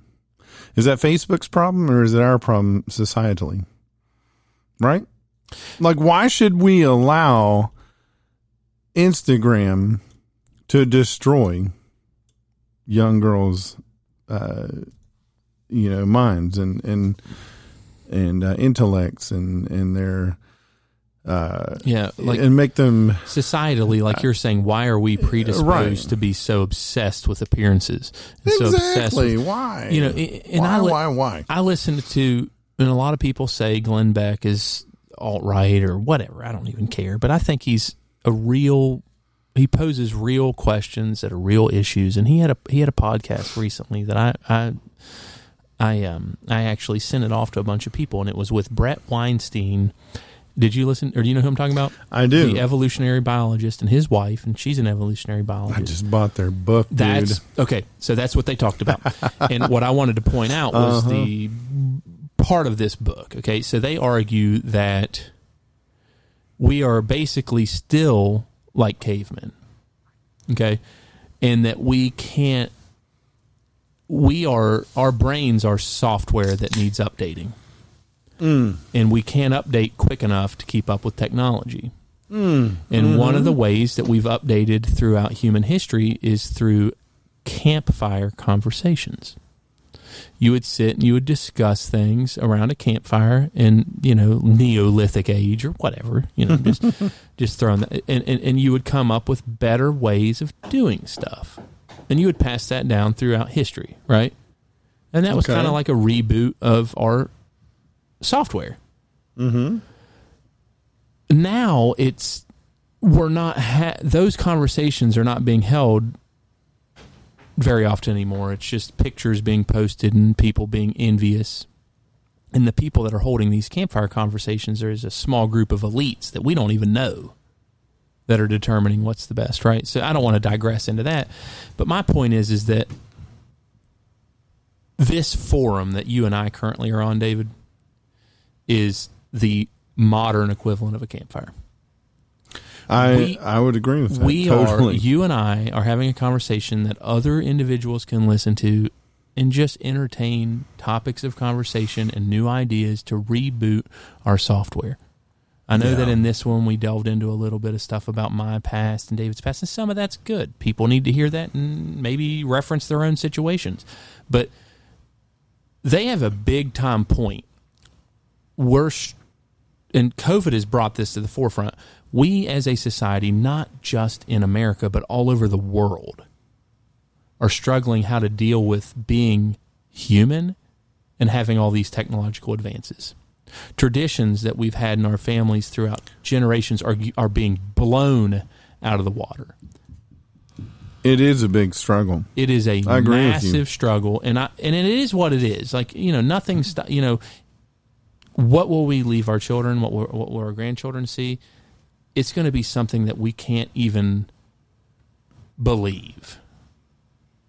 Okay? And it's going to be, we can guess at it all day long. Mm-hmm. But things are changing so rapidly. Our grandparents, the difference between our growing up and our grandparents growing up, it's pretty different, but it's not that different, but it's pretty different. Our grandparents in our generation did not even have airplanes that they could fly on commercially. They didn't have the internet. They didn't have telephones. What's going to be the difference generationally between us and our kids and our grandchildren? Right? That's the point. And we need to periodically group our people together, not just our family, but our friends, and continue to sit. This is their argument, their whole point. Continue to sit at a campfire, not over Facebook, not over Instagram. Have real face-to-face, make eye contact conversations and reboot our software. Yeah. Or else it's going to get so out of hand and we're not going to know how to deal with it. And we're already there. Mm-hmm. Well, it's interesting you bring that up. I find myself... maybe this is nostalgia. I don't know, but I find myself very frequently having conversations with CRNAs and student nurse anesthetists, and sometimes even surgeons. I'll talk about how anesthesia used to be. How anesthesia used to be when I was a resident, or historically how I understand anesthesia used to be before I was a resident. People look at me like I've got tits on my face when I tell them that this is how anesthesia used to be. And the greatest, a good example last night when I was on call, we had a critically ill patient who could not tolerate. I need 2 minutes. Okay. And then you can go pee. But no, so last night we had this critically ill patient who could not tolerate a lot of anesthesia. Okay. If we gave him a lot of anesthesia, his blood pressure dropped, his heart rate dropped. I mean, he was really sick. So I told the nurse anesthetist, I said, just turn most of the anesthesia off. Turn it down to a minimum. Don't worry about this guy being aware of anything, because he won't be, because he's critically ill. He's very old. He's had multiple infarct dementia to begin with. He's severely demented. His blood pressure is low. It doesn't matter. He's not going to remember any of this experience. And I said, but do you know what we would have done back when I was a resident? Everyone said, no. What would you have done in this case? And I said, I would have turned all the anesthetic gas off. I would not have given him any of these other medicines. I would not give fentanyl. I would not give midazolam. I said I would have given scopolamine injection. Scopolamine injection. The injectable is the key thing here, because everyone in modern anesthesia has heard of scopolamine patch that you put on the neck to prevent nausea. But what a lot of modern practitioners of anesthesia don't realize is that scopolamine injectable causes you to forget everything. Huh. And it doesn't affect your blood pressure or anything. And so I told this nurse anesthetist and this student nurse anesthetist, I said, that's what I would have done in this case. I would have turned all the anesthetic gas off, all the ether compounds. I would have turned that off. Wouldn't have given any of this other shit. I would have given him scopolamine, 0.4 milligrams IV. Because he would have forgotten everything and he would have been at risk. He wouldn't form any memories. Huh. And it wouldn't affect his blood pressure or anything. And both of them, so the student nurse anesthetist understandably didn't understand this. because this drug has been off the market for several years. And even the nurse anesthetist said something like, "Oh, I remember reading about that at some point." And I said, "That makes you feel old." No, and I just said, "Well, this was part of my practice for every critical care patient, every trauma patient, every open heart patient I ever took care of back in the early 2000s. But we've come this direction, you know, these things are gone." And so that's, I think, this is a comparative story to you, saying like these older generation, like we've forgotten all this stuff. And like we could, I wish I could pass this stuff down to people, but the thing is, I can pass the knowledge down to people, but the drugs aren't available. They can't ever use them on a patient. They've pulled that drug off the market. Crazy. Hang on, let me take a bathroom break for a second. Sam's going to go take a bathroom break, and I'll just keep on talking here. Sam is most likely going to walk out the what direction is it? The western door. No, actually, I think I left the east garage door open. So Sam, I think, is very likely going to walk out the east garage door and relieve himself of some urine. But we're only going to be on this podcast, I don't know, for maybe another 15, 20 minutes, because before we had to stop the previous recording, I think it was right at an hour. We're at 47 minutes on this second recording, which I'm going to mesh together, in order to keep this around 2 hours or 2+ hours. We'll shut this down soon, but there's some other topics that we could touch upon, with regards to what everyone's doing or not doing with COVID. Oh my gosh. Like, I don't know. What I see nowadays is, I saw this meme last night. It was a picture of, a football game, NFL football game from last weekend, an overhead, an aerial picture. I don't know how many people were there, 70,000, 80,000, whatever. They were all sitting shoulder to shoulder. And they also had a photo of, recent concert, a musical concert of somebody outdoors. I don't know who it was, but all the patrons were sitting shoulder to shoulder, no distance between them. And then the third photo in the meme, it said "your child's classroom," and it showed children with their desks 6 or more feet apart from each other, and then these clear plastic barriers on them as well. And if anyone sees this meme and does not have a guttural reaction from it, you're a piece of shit. You seriously are. You should look at this and say, like, oh my God, 80 or 100,000 people can go to an NFL football game and sit shoulder to shoulder to one another.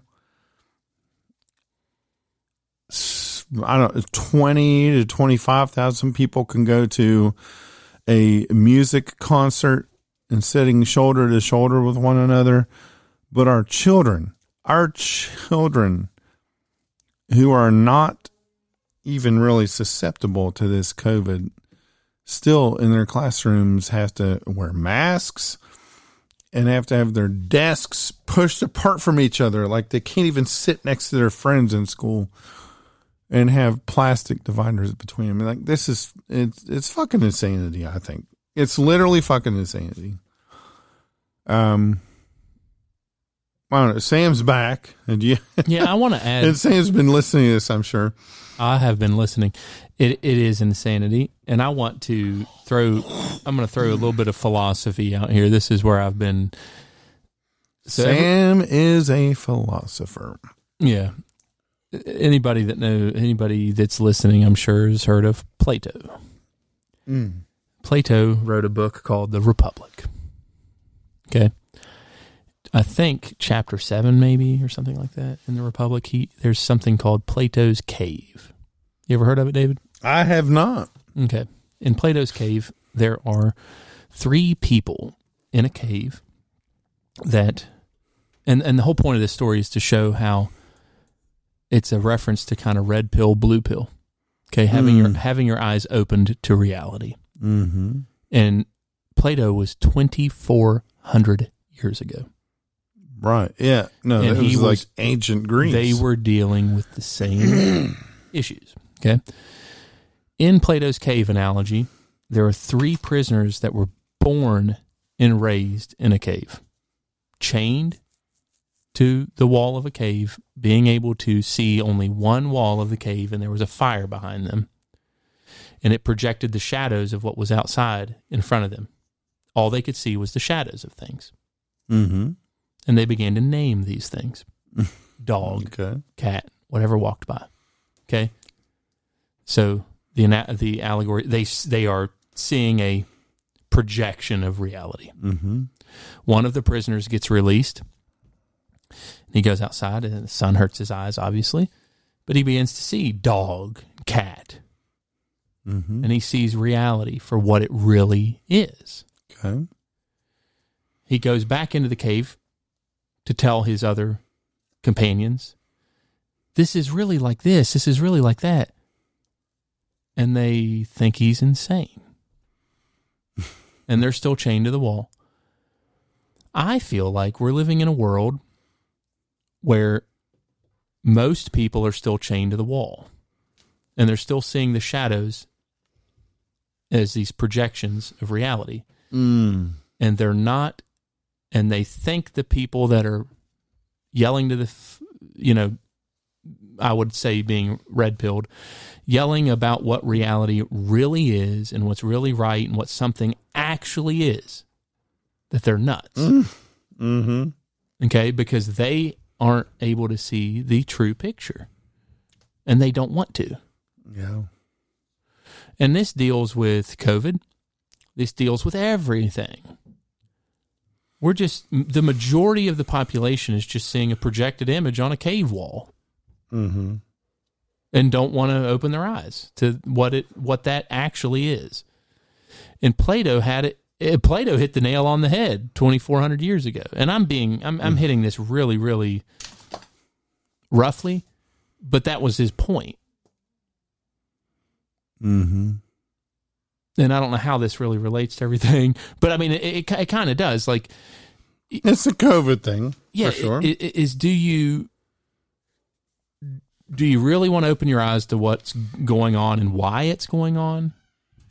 And if you do that and you still agree with it, okay, I can have a conversation with you. But if you open your eyes and see what's going on and why they're doing it and the reasons for why things are, why? Like David was just talking about, why are our children living basically in prisons at school? That's right, yeah. And why? It's all craziness, man. It's all projection of something. And so I'm not giving giving Plato enough justice. I think everybody should maybe YouTube Plato's Cave. And there's a couple short 5-6 minute videos on what he meant. But it's basically about waking up and seeing what's, the truth. And nobody will ever know the true truth. But the point is that we know what's right and wrong. And with these children, particularly in school, I don't know about high school kids, but like little kids, that's ridiculous. No, why should we be educating these little kids, preschool kids, mask, not mask, vaccinated, unvaccinated, is crazy. Yeah, why? Like, the overarching thing is not, like you were just saying, it's not why we're doing it. Why are we what's driving us doing it? What's the overarching reason? Mm-hmm. That's what worries me. Yeah. So anyway, on that note, philosophizer Sam Denning here. Check out my YouTube channel. Please like and subscribe. Yeah, but no, in all seriousness, I would like for people to subscribe to your channel, or at least view it. There's pretty cool content on there. So let me plug myself here. My COVID hobby has been woodworking, and I actually formed this LLC called Borderlands Woodworking. And, I've had a real hard time getting this thing off the ground because I think because of COVID restrictions and I don't know. I hear from everyone that like we've had delay of imports of raw materials from everywhere. They haven't, the workforce is gone. I don't know. I've heard every kind of excuse from people. But the issue is with this Borderlands Woodworks is, I've ordered all kinds of equipment to try to do woodworking. And I'm talking about, industrial capable table saws, industrial sanders, industrial planers, industrial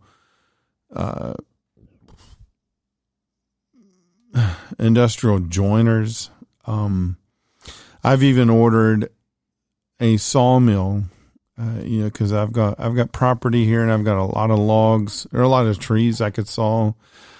Most everything I've run into, most everything I've asked for and ordered is on back order because of labor issues or material issues. I've actually received a couple machineries. I've got my sander. I've got a router table. I've got a killer router table.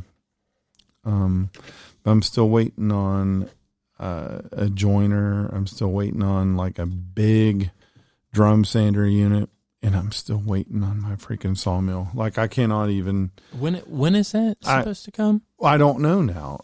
I ordered this thing back in February. I actually bought it and paid for it in full in February.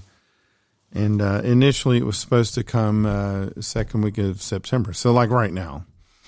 But then I got a subsequent email saying that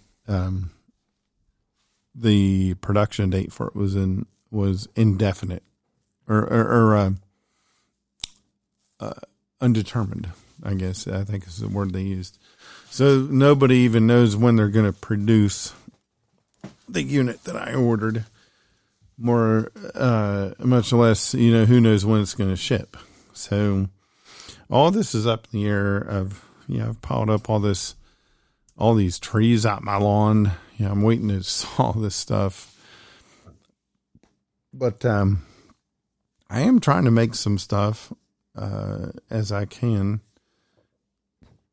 I'm actually focusing on myself right now. I want to build a desktop and a tabletop. I'm still waiting on that jewelry box. I know. Dude, I can't make your jewelry box. The way I want to do the joinery on it, I don't have the tools. Like those are some of the tools I still have in order. Yeah, I know I promised you a jewelry box like way back when. I haven't made the jewelry box for Megan. Well, I mean, you've given me a reason to not buy any more jewelry. But no, so that's where I am with this Borderlands Woodworks stuff. I have made like a legit business out of it. But I haven't been able to actually produce anything yet. Well, I want to say, can I throw in something, buddy? You've got some of the best equipment. I do have some equipment. Yeah, no, you're right. And I know you're wanting to, and this might be a good idea. You're wanting to build like a wood shop, warehouse, whatever, something like a big open building with to be able to because you're doing this in your basement, which is unfinished, but you need space. You need somewhere where dust can go and not create problems. But you have the ability, and if anybody wants to commission David to do something, he has the ability to make some nice stuff that literally that can be passed on generation after generation. I mean, we're talking furniture and jewelry boxes and cigar ashtrays. Eventually, I can make this stuff. Things that can be, that are heirloom type of stuff. I mean, it's made out of real hardwood. It'll be handmade, handcrafted, and it looks great. The stuff that David's made so far, and I mean, this is a shameless plug for you, but I mean, it's truly awesome. Well, it's a hobby kind of, I mean, along the same lines of like manly, whatever is like smelting this ore. I feel like they're similar. Nowhere near as much money involved in melting this metal as the woodworking. But, something you can say, something you can build with your hands. It's almost a forgotten art. Yes, I would agree with that. It's amazing. And the stuff, I took some video, and I'll probably put it on my YouTube channel. Took some videos of you planing both two sides of, is it sassafras? Yeah, I use sassafras, and that's what I'm trying to build this desk out of, which will be in the future the desk for our podcast recording. Yeah, I mean it'll go in the quote studio. It was amazing. In the wood that you've got. I mean, you've got so many different types of wood. Well, do you remember when I started cutting into that sassafras? Do you remember what that smelled like? Oh yeah, so good. I'll never forget that. It smelled like freaking root beer candy. Oh God, right? Yeah. But no, so I appreciate your plug there, Sam, and you're right. Like, I have accumulated a lot of hardwood here. I just need to be able to process it. I don't have a lot of space, so I've told Sam the process. Most of the wood I have is rough cut. I have some wood that's like 3-side square, but most of the wood I have is rough cut, so I've got to square all of it myself before I can ever use it for a project. And even to square it on all 4 sides myself, that's the process. It's an ordeal. And it generates a lot of sawdust, a lot of excess material, a lot of waste, and that's what I'm having trouble dealing with. I'm trying to evacuate all this stuff. Vacuum systems and dust collection systems and all this. And only then can I take those boards and make what I want out of them. So yeah, so Sam's right. I've got a lot of good stuff here. I've got a lot of wood already piled up. I've got a lot of good ideas. I do have I have most of the equipment I need to make stuff, but I have a lack of space. And then what I really want to do, I want to mill my own stuff. That's what I'm waiting on. Yeah, I'm waiting for the sawmill to come in. I don't know when that's going to be. So I got to leave here soon to go pick up my son, but I do want to. I want to ask, how long? So, like, if you were to take an oak tree that fell in that ice storm, it's just like a hypothetical, and you wanted to mill that, you wanted to put it into a couple boards. How long do those boards need to, what is the process? Do you need to put them somewhere heated, or do you need to just stick them in a dry place, or what do you do? Buddy, there's lots of options there. I could mill those boards and stack them in my garage, and they would probably be dry within 12 months. If I had a kiln, which a kiln is just a chamber that is heated and ventilated. Sometimes they even have vacuum applied. If you have a sealed kiln with vacuum applied with some heat, you can evacuate even more moisture from the board. But in a kiln setting, some of these boards could be ready in, 4 weeks.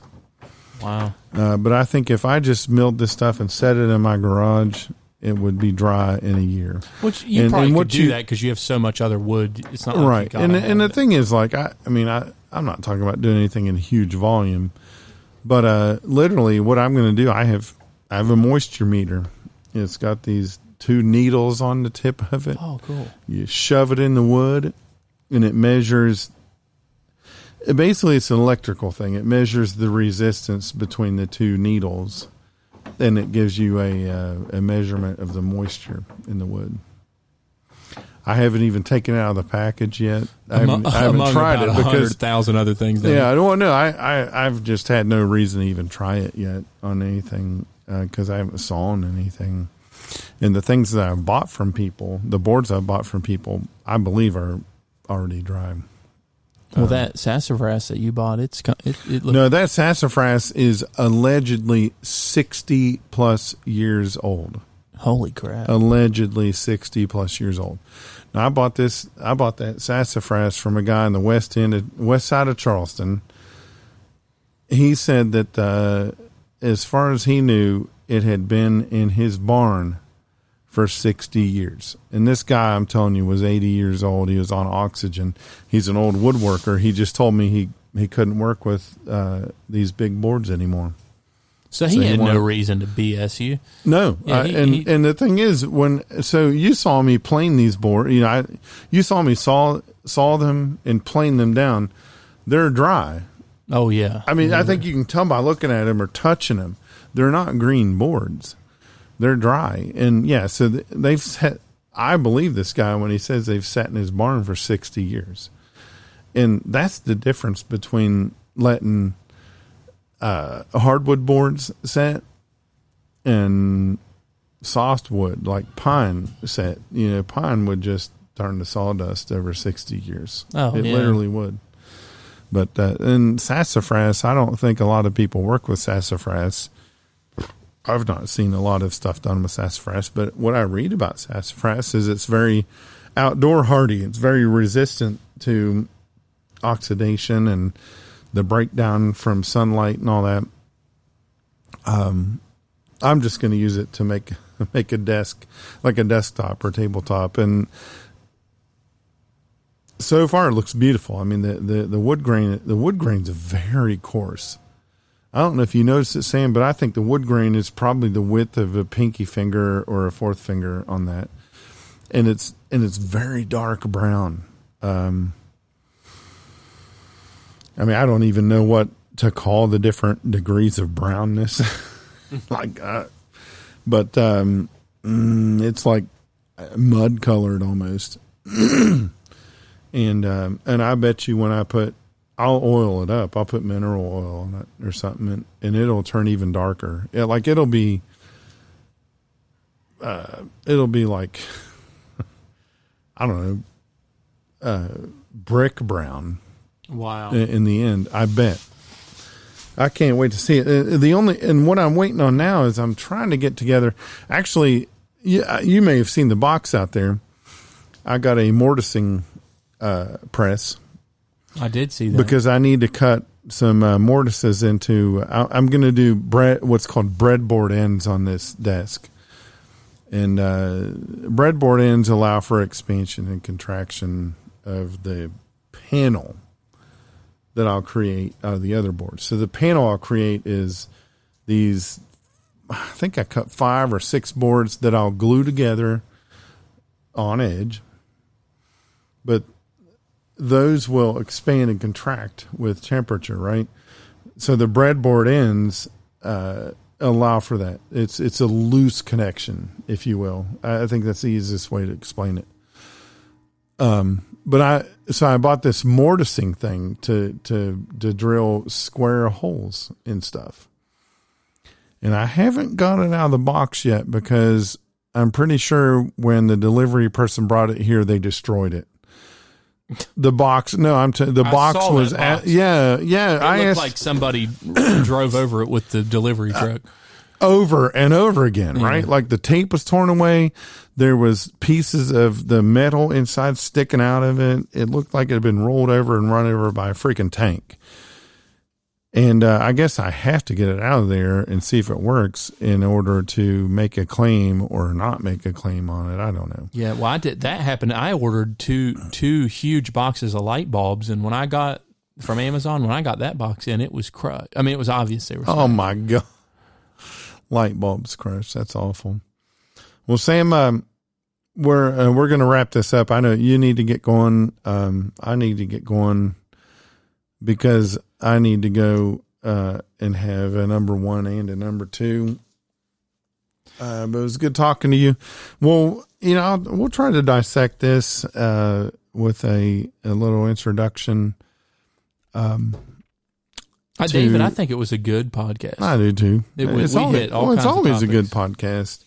But no, I was going to say I'm going to try to dissect this with a little introduction, like a little typed up narrative to the thing, and I'll upload this tonight, and hopefully, you talked about having, hanging on every YouTube view.